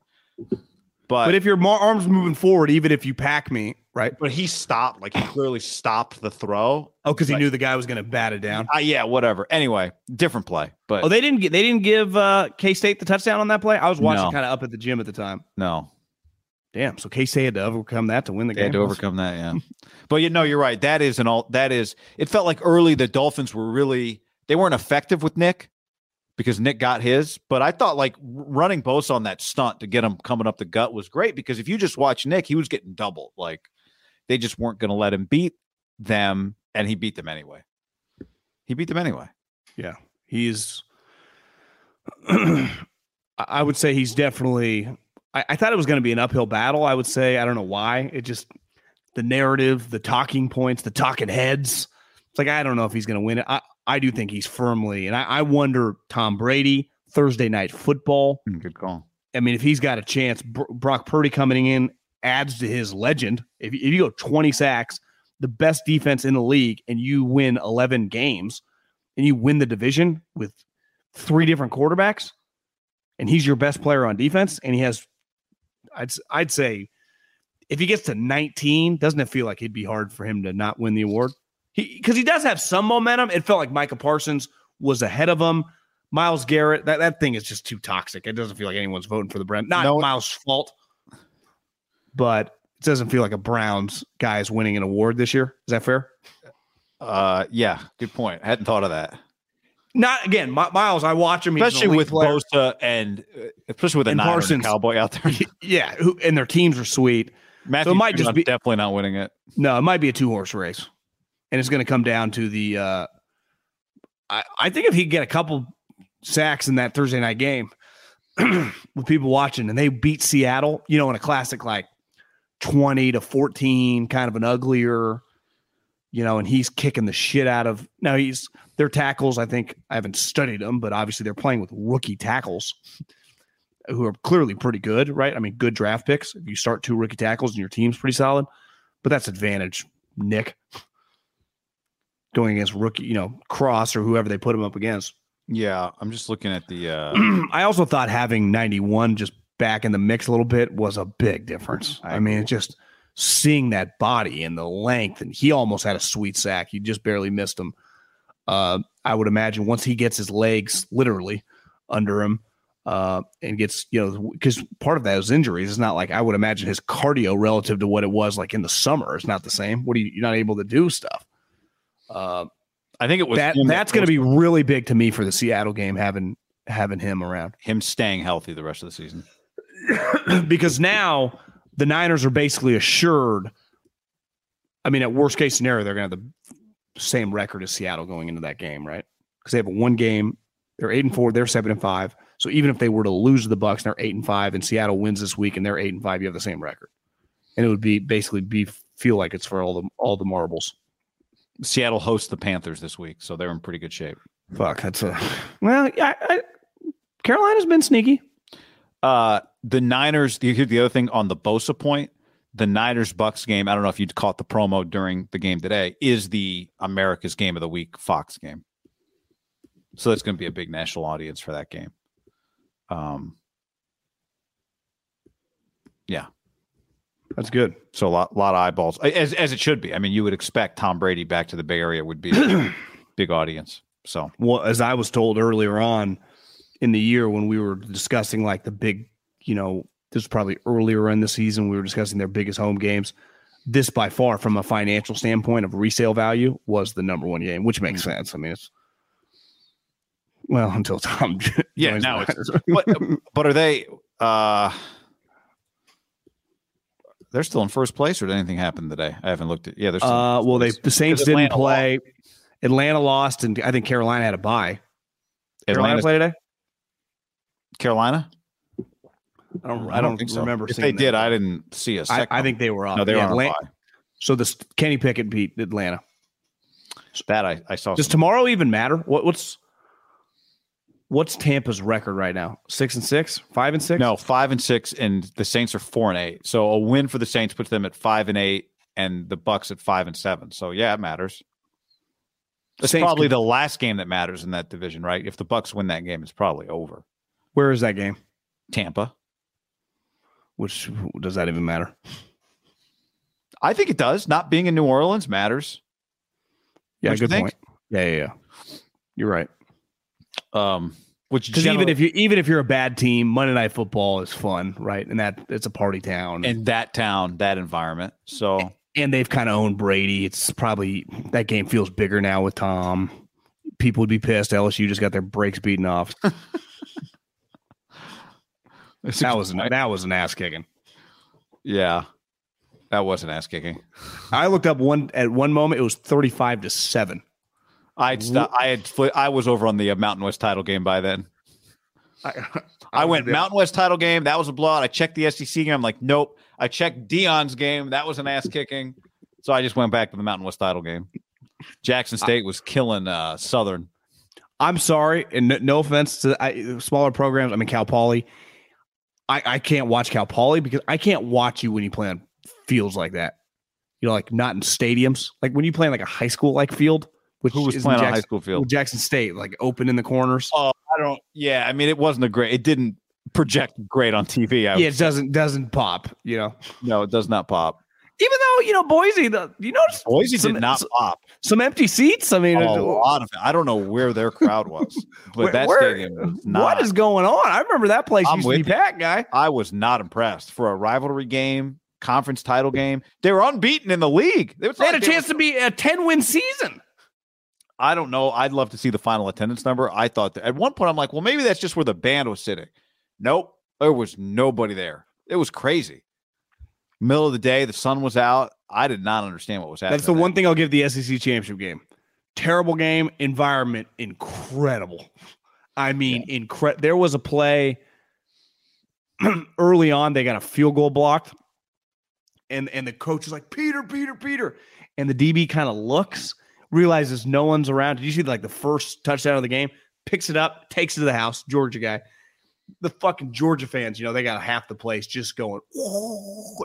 Every arm feels like moving in motion. Like, how are they doing this? It's incredible. You got to feel pretty good if you're a Georgia fan. You're like, our program's kind of rolling. Yeah, I would say so. Would you say they're the heavy favorites in this thing? I would say yes. Niners almost got to big help today by the Rams, actually, but John Wolford and the Rams fell to 3-9. I do think Seahawks comeback win to make them 7-5. What were Geno's numbers? He threw for a lot of yards. He was 28 of 39 for 367, 3 touchdowns and 1 pick. He was really good. I saw on social media that Kenneth Walker left the game with a quad injury. Oh, yeah, he only had 2 carries. Something to keep an eye on. I mean, that would be a pretty big blow for them. I would say one thing that was pretty just, I don't want to say enlightening or eye-opening. I mean, the Eagles are just a pretty big behemoth right now. I mean, they're going to go, what's their record going to be, 15-2? I mean, I think they're going to be the heavy favorites to win the NFC. I'm not saying the Niners couldn't have beat them with Jimmy. It's like, do you see them going on the road with Purdy? I know we got a long way to go, but and even I was pretty impressed watching Minnesota against the Jets. Like, the Jets are like a poor man's version of the Niners. That defense is just they crush people. They hit people hard. They have a couple safeties that just destroy people. Sauce Gardner, I mean, is fucking good. Their D line is excellent. Their linebackers are awesome. I mean, they're playing with Mike White, who's probably like Purdy. You see, they're all wearing his T-shirt, his face on their travel. And they clearly love the guy. I saw like Garrett Wilson said after the game, like, I love playing with this guy. I just watched the Jets thinking like they're kind of a poor man's version, and I say this in a complimentary way of the Niners. Run the ball. Their receiver, they don't have like Debo. I mean, their receivers are basically, they got like 2 Ayuks. They're more like route runner guys, but they have a good tight end. I just watched the Jets go. I'm pretty impressed. They were getting their ass kicked on the road. I think it was like 17 or 20-3, and they just came storming back. They didn't quit. And this is what the Niners and the Jets, like, when you do have a really good defense, watching the Cowboys right now, you just stay in games, don't you?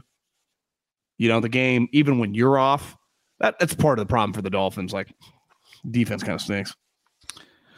Jets play Bills, Lions, Jags, Seahawks, Dolphins. So, the Jets could conceivably only win 2 more games, right? At this point, the Week 18 game with Miami's going to have to win that game.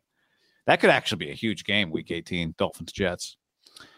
Jets were like right on the fringe of the playoff. That could be like a win and get in playoff game. Kind of feels that way. Buffalo next. Detroit is difficult. The Jags, and then the Seattle at Seattle. So, I mean, they're 7-4 right now. The Jets could conceivably finish with 8 wins, right? We'll see.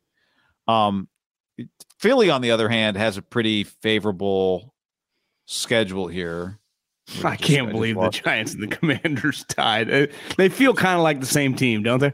Semi-watchable game. I don't know if you caught any of that. I didn't catch much of it. They fit, man. They just fit. Philly plays the Giants this week. Yeah, then the Giants got to go back and play Washington again. Yeah. But here's Philly's schedule: Giants, Bears, Cowboys, Saints, Giants. I like the Eagles in a lot of those games. So is Vegas going to like them. The Dallas game is on the road.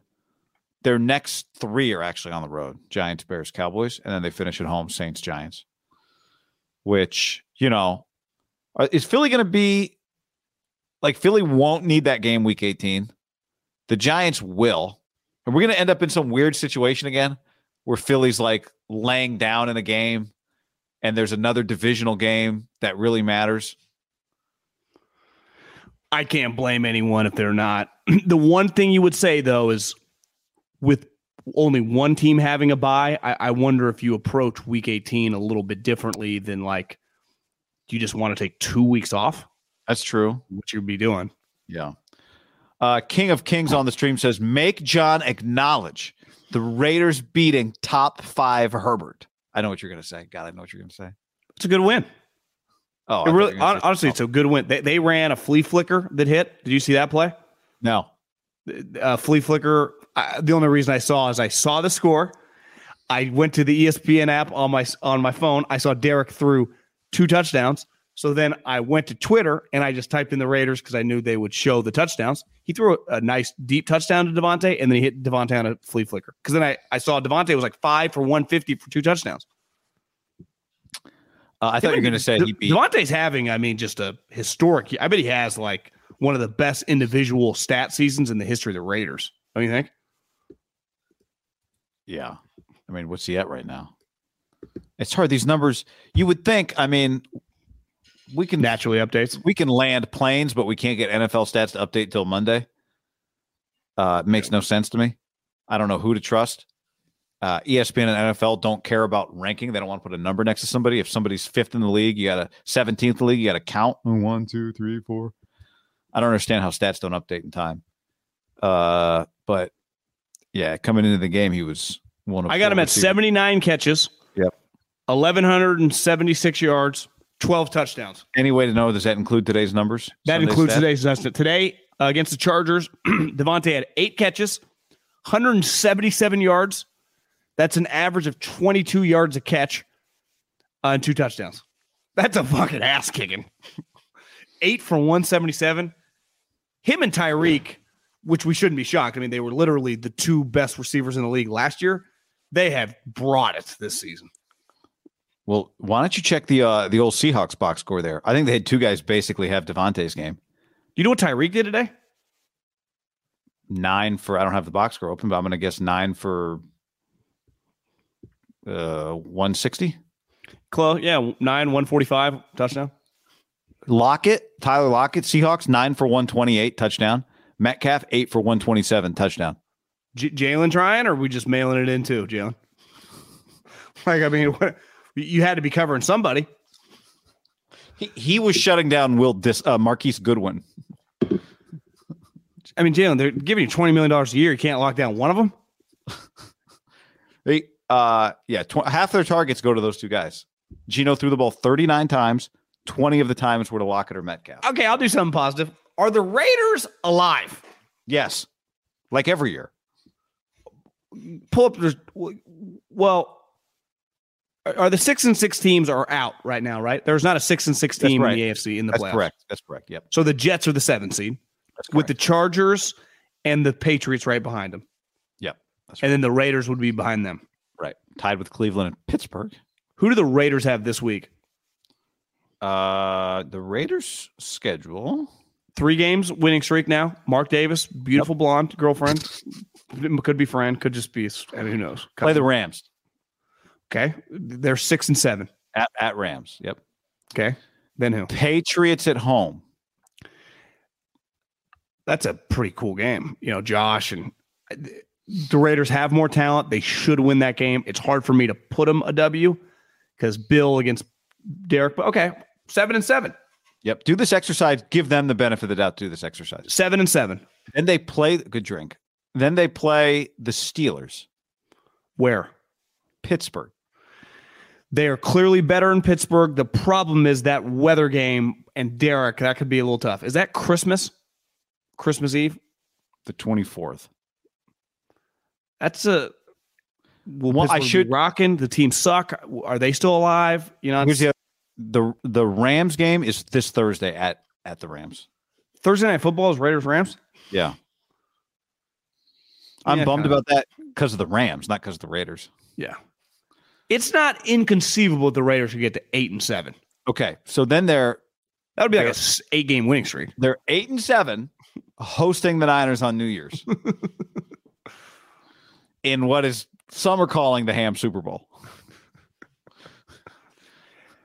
The Niners, there's a chance they're not playing for much. I'm not trying to act like you can't beat them, Raider fans. If I know one thing about these Niners, John, but my point is for something week 17. That if they were to win the Seattle game and have a multiple game lead and have them swept them and be whatever 5-0 in the division, bench Purdy? No, but I'm just saying like the Raiders that'd be their Super Bowl. If you're 8-7, you get to 9-7, and then who do they finish with? The Chiefs, who even when they pack it in against the Raiders, if you were to beat the Niners and we're 9-7, could that be Chad Henne right there? Their seating set.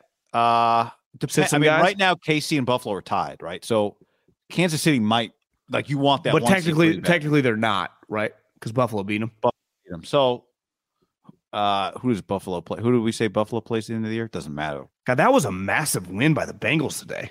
Bills finished with the Pats, and the Pats might have to win that game. So you're saying that with the loss today, the Chiefs would have been 10. God, that was a big loss for them. They would have been the number. That was a big loss. Were you watching that game? Their fucking body's getting. I had it on kind of in the corner, but you see the Mahomes helicopter play where he lifted the ball. I did. Well, yeah, because they did the cut in during the Niner game to see that. I don't know if that was a touchdown. I thought he broke the plane. It was close. I thought he broke the plane. It was close. Yeah. So instead of being 10-2, they're 9-3 and tied with the Bills. What are the Bengals right now? They are 8-4. So second, the Ravens tied with the Ravens. Yeah. I don't know if the Ravens are any good, man. I mean, they barely beat old Russ, who isn't kind of crazy that the Broncos and the Rams, they just keep losing. I mean, those picks get better and better every week. Seattle, when you watch the Rams, you see John Wolford, you go, well, they can't win this. There's no reason for them to win this game, right? Yeah. Like Russell Wilson is the Denver Broncos quarterback. I know. That's pretty incredible. Seattle, trade. Let me see. I actually have the pick updates here. I would imagine that. Who else was even in the mix? Was it the Saints? Texans, Jags. But the Jags, they lost today, huh? So right now, it number 1 pick Houston, number 2 pick Chicago, number 3 pick Seattle from Denver, and number 4 pick Detroit from the Rams, number 5 Carolina, number 6 Philly from New Orleans. Chicago is the number 2 pick right now. They're 3-10. I think they've had the best type season you can have to go 4 and whatever they're going to go 13, right? Because it feels like I'm watching some of the day. I'm like, are the Packers going to lose to the Bears? They're going to lose to the Bears. That's what was crazy. And then they ended up. What was the final score of that game? 28-19. That was not a 9-point game. That felt like a 1-point game, didn't it? Like they were going to lose. They were down 19-17. It was 19-10 after 3 quarters. And then the Packers scored 3 times. The Packers went touchdown, field goal, touchdown to end that game. That's an incredible loss for the Bears. You're winning. Fields had a sweet run. You're up 19-10. So you build some positive momentum, but you still lose the game. Fields there is 20-25 for 254. Is it safe to say if we could redo that Niners wouldn't even have the opportunity to draft him because he would have gone 2? Every time I watch the Jets game and I see him in sweats, just standing there. It's a bad look. It's a bad look. Just I don't know, not because he's doing anything weird on the sideline. It's just like he's in street clothes. Crazy. Street clothes. Yeah. I know. Did you watch the end of the TCU game? Oh yeah. I thought that last quarter in the that's one of the best games I've ever seen. I went into that game wanting TCU to not be in the playoff and came out of that game wanting TCU to be in the playoff. I agree. and I was talking a lot of shit on Twitter about Alabama, but that Bama was going to get in because, like, I assumed TCU was soft like USC. They're just not. Did you think that Duggan scored on the third down play, that he broke the plane? Yeah, I was cool with them not giving it to him. What did you think about them going for it on fourth down? Didn't hate it. We're talking for people who missed it. It was tied in OT. TCU got the ball first, went for it, didn't get it. Kansas State kicks the field goal, wins, but as it turned out, TCU still got into the playoff. I think a goal line stand, they don't happen that much anymore. It feels like they used to happen a lot in our youth. They're an underrated football sequence, aren't they? In a big game, in a big spot, a goal line stand. It's like, God, this is intense. Just big dudes celebrating behind the line.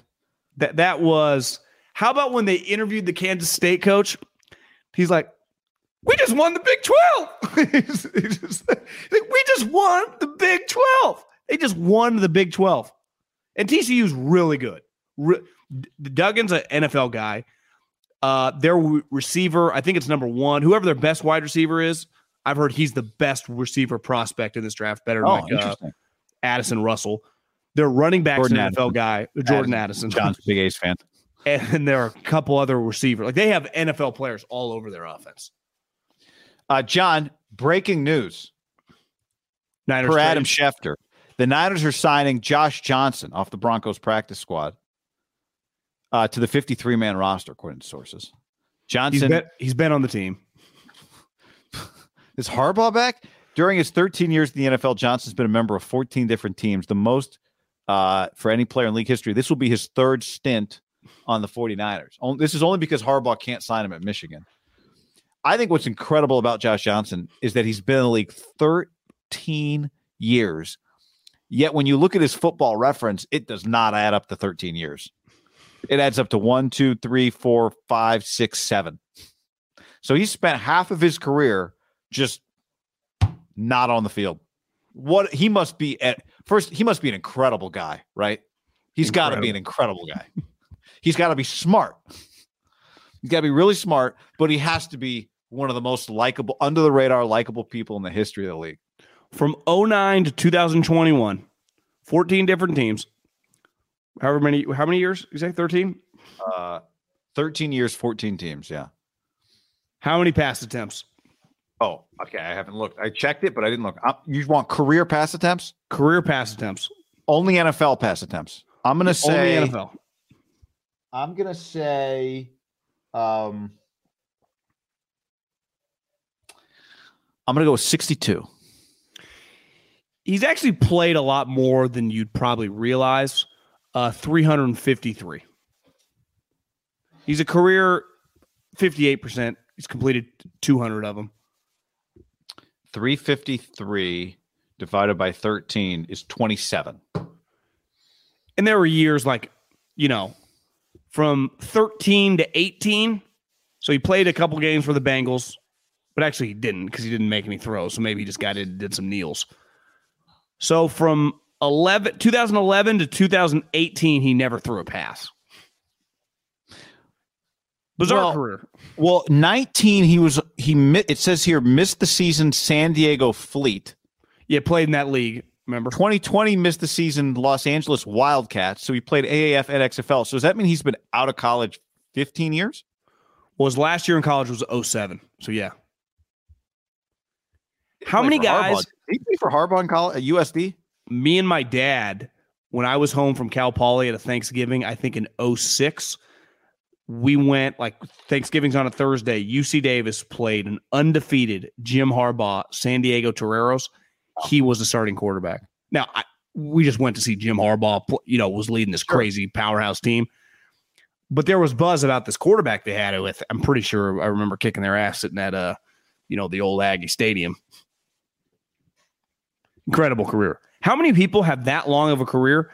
How many people play like an older veteran that plays in minor league football stints, but then comes back to the league? Usually at this position too. I would say his career is very unprecedented. It'll never be duplicated again. San Diego's like a high academic. I bet he's really smart. Obviously high character.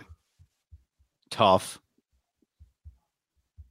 What if I would have told you by the end of the Niners be 8-4, the stretch run, and be Purdy Like and this Josh morning, you Johnson? told me and be like, hey, you might want to brush up on some Josh Johnson.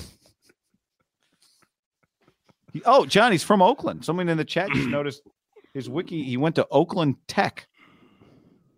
He might have been the quarterback when Marshawn Lynch was there. Marshawn Lynch went to Oakland Tech? Yeah, he was a teammate of Marshawn Lynch. They won the Oakland Athletic League championship together. I'd imagine it's a pretty good backfield, don't you think? Josh Johnson, Marshawn? God, yeah, I would love to see the stats on that. They would have been the same year because he went to college in 2004. That was the backfield for these guys. Joe on the stream says it's his cousin. I didn't make Tedford sign him. Well, he had Rodgers. That's true. Wow. Well, I'll tell you this, like, I think he belongs on the field before Eason does. And I guess that, Well, Eason's not even, who's their backup right now? Oh, yeah, it is Eason. Oh, was that Eason out there today? I thought it was Sudfeld, but I didn't think critically about the fact that Sudfeld got cut. But yeah, it was Eason. Tall guy, big guy. Who actually, I think, made some plays. Was it this preseason with the Colts? He made a few throws. He's not an athletic not guy, is he? No. Yeah, to me, Eason's a no-go. And I don't think he's that accurate either. So what's he bring to the table? 6'4"? Arm strength. Did you see that Deion Sanders said Shedeur Sanders? He's like, stand up, Shedeur. There's your quarterback, everybody. Is that his name? That's his son's. That's Deion's son. Yeah, Shedeur. But then he said, I didn't bring the linebacker. I'm like, what is he talking about? I guess he's got another son. Someone should confirm this. I got to do some Deion deep dives. He's like, I didn't bring him. I'm mad at him. He's in the doghouse right now. He's got another son at Jackson State that he's leaving there? Well, I think he meant like, I didn't bring him today. He's in the doghouse. Maybe he got in trouble after the championship game or something. Well, I saw this guy committed. Shiloh Sanders. That's his other kid. Dad, I'm sorry, man. I'm not staying at Jackson State without you, Dad. I'm sorry. I'll fucking do my chores. I'll clean. I'll fucking scrub your toilet. Don't have a scholarship for you, son. Please, Dad. Come on, man. Deion is not a fuck around guy for a guy that feels like a fuck around guy. I'm telling you, Bobby April told me he was the first guy in the meeting. I'll never forget that. He's like, just because he's so loud, I think people, don't realize. I started following him on Twitter. He's just constantly tweeting like, if your mom calls me, don't play for me. Like he is not taking shit. Yeah. And he is definitely ain't worried about offending anybody. I think no. One advantage he has, all these coaches are worried about, like, if I scream at a guy, he's going to go to the transfer portal. Deion doesn't give a shit. No, he doesn't. I think it's a fantastic hire because Colorado needs an injection. And there are schools where you just got to take a big swing. And this guy you think he wants to coach? He just went to the SWAC to get his first job. He couldn't get the job he wanted to coach at Florida State. They didn't want him. So he went to Jackson State to coach. He wanted to coach. And I saw they already got some 5-star kid already committed. Well, I clicked on him. It's not 2025. Oh, okay. The IMG kid. Yeah, Portnoy tweeted. So I was like, God, he already got a 5-star. And they said class of 2025. Gotcha. I think I've had multiple people, and big deal today. The president of Colorado, the institution, said that they're going to have to look at, how they admit kids through the portal. Because one of the problems at Colorado, the problem is that they don't offer as many majors. And so a lot of guys in the portal, their credits don't transfer. So it's a challenge to get guys in the portal because guys will suddenly not be eligible at Colorado because not all of their credits transfer to Colorado. Colorado, a really good school. Colorado's a good school. Yeah. So that's one of their challenges. And then on top of it, they don't offer some of the majors that other places offer. And so guys aren't qualified if they come there. So guys don't come. So that's been a major challenge for them. I think they're have you been there to Folsom Field? Yeah. Their crowd is good, like really good. They've actually recently upgraded facilities. People talk about it. I've had multiple people like DM me like it's a bottom 5, Power 5 job. I think it has some significant challenges, but I think it's got a very good game day atmosphere. The town itself is really cool. Their athletics director really cares about football. Their AD was on the football staff back when they won a national championship, Bill McCartney, late 80s, early 90s. So coach? He was their recruiting director. So he's a football geek. He's a football guy, big time football guy. So I think it's awesome for Deion. Like, so are I'm we fired sure his up. kid's going to be able to transfer? Well, I would bet he already knows that yes, his kid's going to make it into school. But he even said like, I watched the clip. He's like, "There's your quarterback right there," but then he goes, "Well, he's going to have to earn it. Make no mistake, he's going to have to earn it." What about the dude he signed from Florida State last year? Remember they were supposed to go there, the 5-star. Yeah. I would imagine that guy's coming with him, right? You would think, right? Travis Hunter, because I saw something on the internet like, get ready for Travis Hunter coming. Yeah. Last week, Friday maybe, they lost a guy in the portal, Colorado, and someone was like, "This is why they got to move. Can't lose guys to the portal." I'm like, man, I don't think Deion's too concerned about it. They were not a good football. When you team say lost a guy to the portal, you just meant he entered the portal. I guess he could come back. Yeah. Yeah. Isaiah Lewis, one of their DBs. But I think West Coast football, the last 12 months, because it was like just over a year that Lincoln Riley came to the USC. Lincoln, Dan Lanning, Washington got good again. I think the ASU hire with Kenny Dillingham's good. I don't know if you saw, he took Washington State's defensive coordinator to ASU. Like, that's just a ballsy move. Is that because you think that Dicker is the play caller and now this guy gets the play call, or was that guy calling the plays? But I think it's definitely money, first and foremost. And to me, it's kind of cool. Like, I just played you. Oregon played Washington State this year. Washington State almost beat them. Kenny Dillingham knows exactly the guy he coached against, right? Yeah. So did you see Dan Lanning just hired Joe Brady to be his offensive coordinator? I did see that. But wait, did he? I saw a story, but then I saw Joe said it's not happening. Oh. But maybe it did happen. Maybe I just saw a headline. My thing with Deion. My question was, is he going to hire Kirby Moore? That was my guess. Oh, you think he hires Tedford's guy? Joe Brady denies rumor that he'll be the next OC. I do wonder, and I don't know the answer to this, is like if Deion's kid is good at quarterback, like they could be kind of competitive really quick if he gets some transfer. I just don't know how good he is. Obviously, whenever I see highlights from the SWAC, hard to know. I mean, they kill him. Yeah. You know, I think that to me is the big question. And the one thing that's, I guess, cool, but also pretty intense, like there's going to be a pretty big spotlight now how good this guy is, right? But if he gets talent around him, I mean his kid. More than Deion. Yeah. I'm just saying if you get him talent. I wonder who Deion's offensive coordinator is going to be. I saw his DC is going to be some defensive coach. Or I don't actually know if he'll be his DC. There's going to be a guy from Alabama who was like one of the defensive coaches. I don't know what. It must be an Aflac connection or something. But it's pretty awesome. U.S. got knocked out of the World Cup, John. Heartbreaking stuff. When I woke up at halftime and found out that it was a single elimination part of the tournament, boy, was I devastated. Did you wake up at 7 a.m. to watch the game like you claimed you would? Set the alarm for 7:30. Snoozed it till 7:55. By the time I got to the coffee machine about 8:05, by the time the coffee was ready about 8:10, I turned on the television. They were already about a couple minutes in. And we just got worked. I mean, I don't know what to. I was by about the second goal.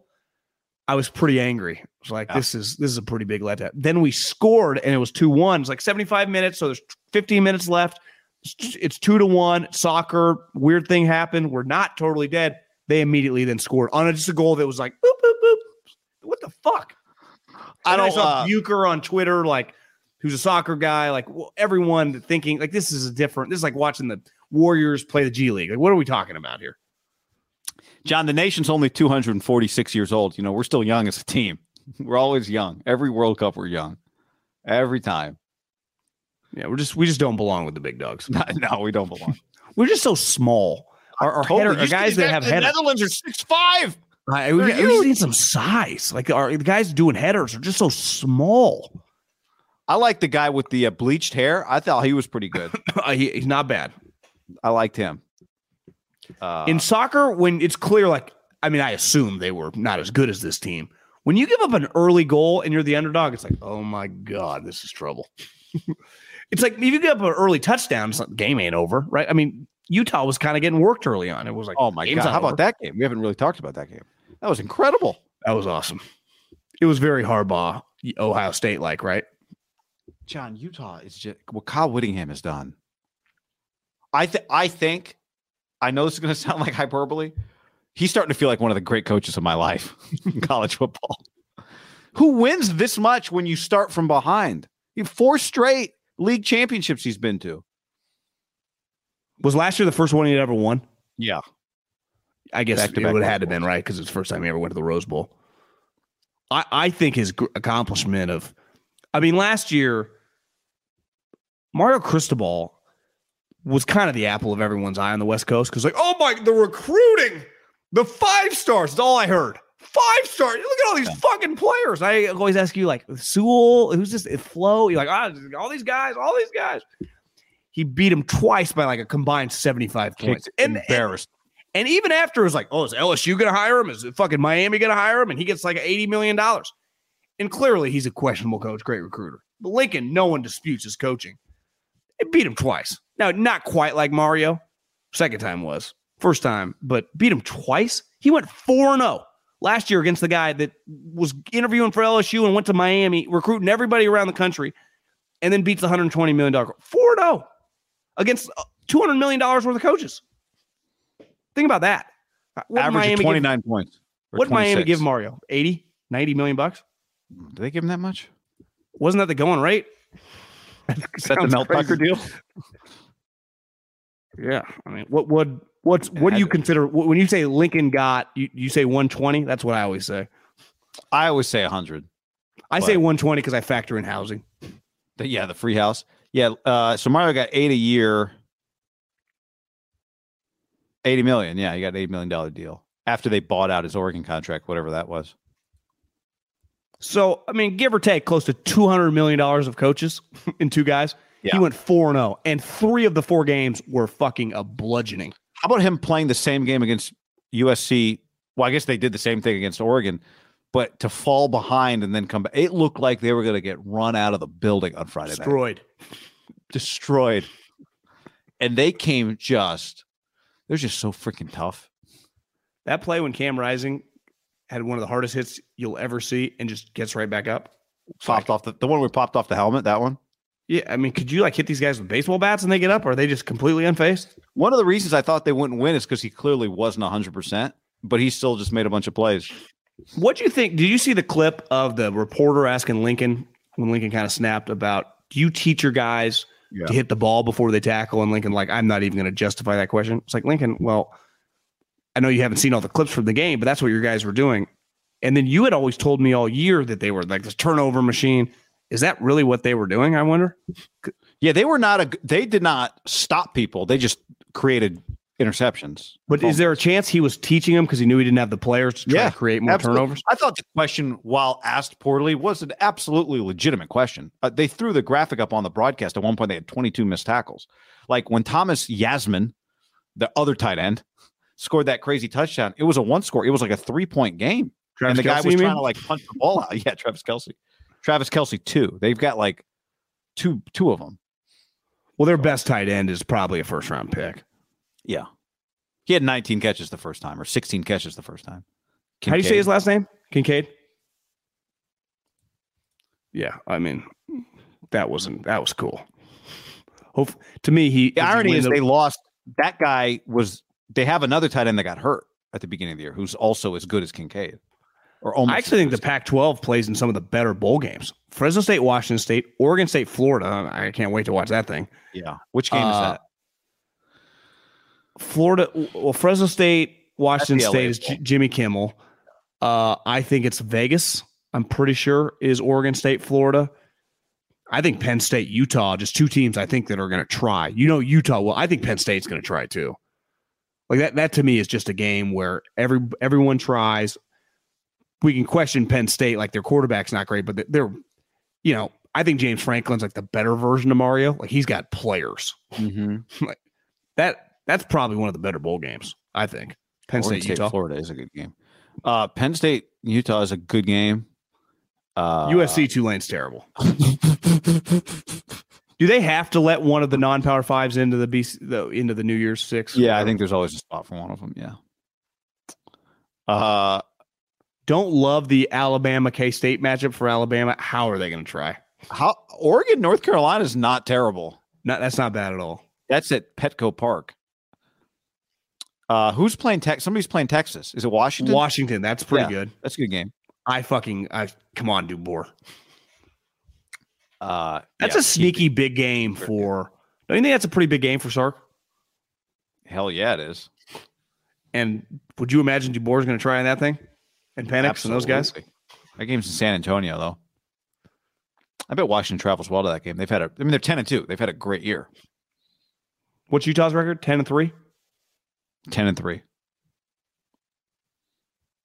So really, in a weird way, I mean, they had some pretty devastating losses. It ultimately didn't bite them in the ass, right? They ended up making the game. They won the game. They're back in the Rose Bowl. Because unless they, I guess technically, if they had been a one-win team, if they had beaten Florida, they still would have been in the playoff mix.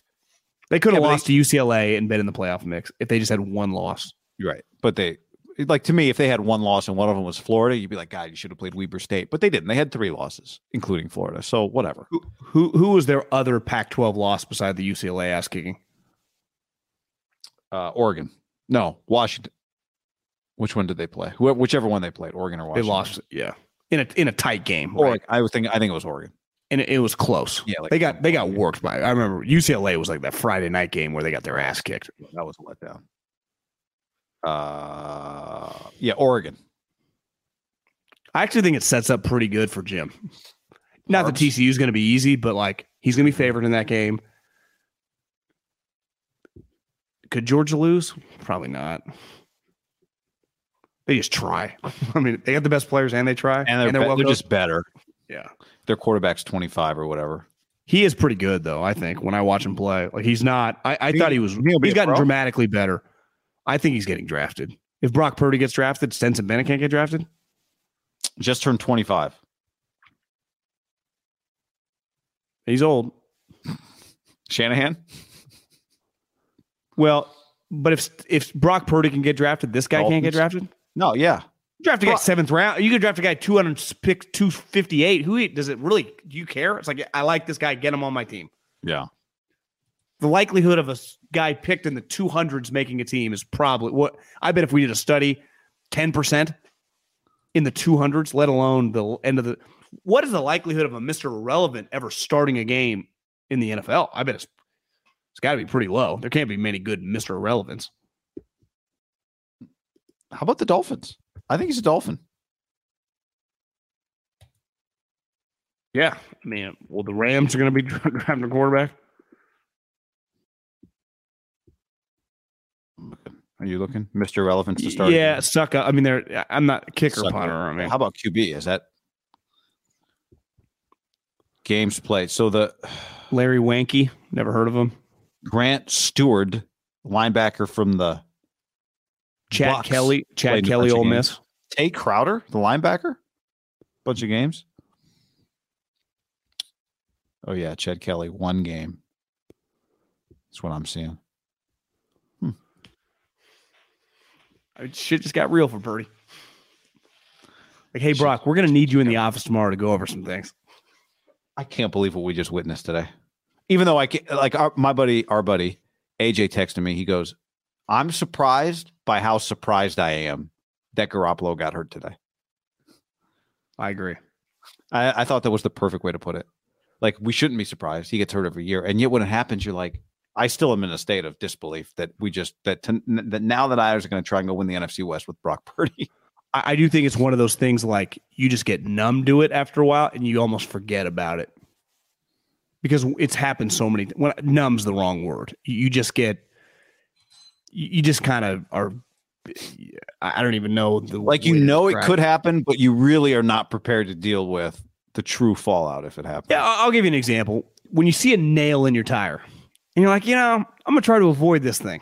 And then for months on end, nothing happens. And then all of a sudden, one day you walk to your car and you look, you go, God, it looks at an angle. And you look in the back and one of your tires is completely out. Even though for about 7 months, you foresaw that thing so long ago, just because you didn't want to buy a new tire. You didn't want to take it in. You didn't want to inconvenience yourself when you had some time. But when that tire goes down, like that tire was 7 months ago's problem. Like ultimately, there was a reason Jimmy Garoppolo, like the way it all played out, like the concerns are real. Broken foot. I'm watching Dak Prescott. He said, Watched his whole career, he's had one injury. Like, really, I guess he's had a couple, mallet finger or whatever, but Jimmy misses. God. Just another 1-year contract coming for Garoppolo at $20 million. You get $20 million? What's he making this year? He'll make that minimum. 6.5. Yeah, but plus like all his bonuses. Although he's going to lose out on some bonuses now. I do wonder. I think it dramatically injures his earning potential over a 1-year deal. Because how can you justify $20 million? Like, I don't know if he's going to play 10 out of 16 games. Yeah, right? 15. The Niners would have gladly taken 15. What do you end up at? 9? And they had to wait on him because he was rehabbing from another injury. I'm just saying, what's he about to make this year? Like, this was the year he was going to cash in. Now, again, he might be fine by March. So. Well, he will be, but I think his history now is so strong. My guess ends would up back be on the Niners because nobody pays him a bunch of money. My guess would be 10. God. He's going to be back on the Niners, John. Same with Jason Verrett. They'll be rehabbing. Or together. he just played his last snap. Again, I can't tell. I can never tell with Garoppolo. Did he just play his last snap as a Niner, or is he going to be their starter week 1? Only God knows. You convinced me about 7 different things now. I'd agree. I can't believe this. I cannot believe this. Jerry's looking kind of old. I thought for a second he had a mustache. That would actually be a good look for him. Saturday might not win many games either. Yeah.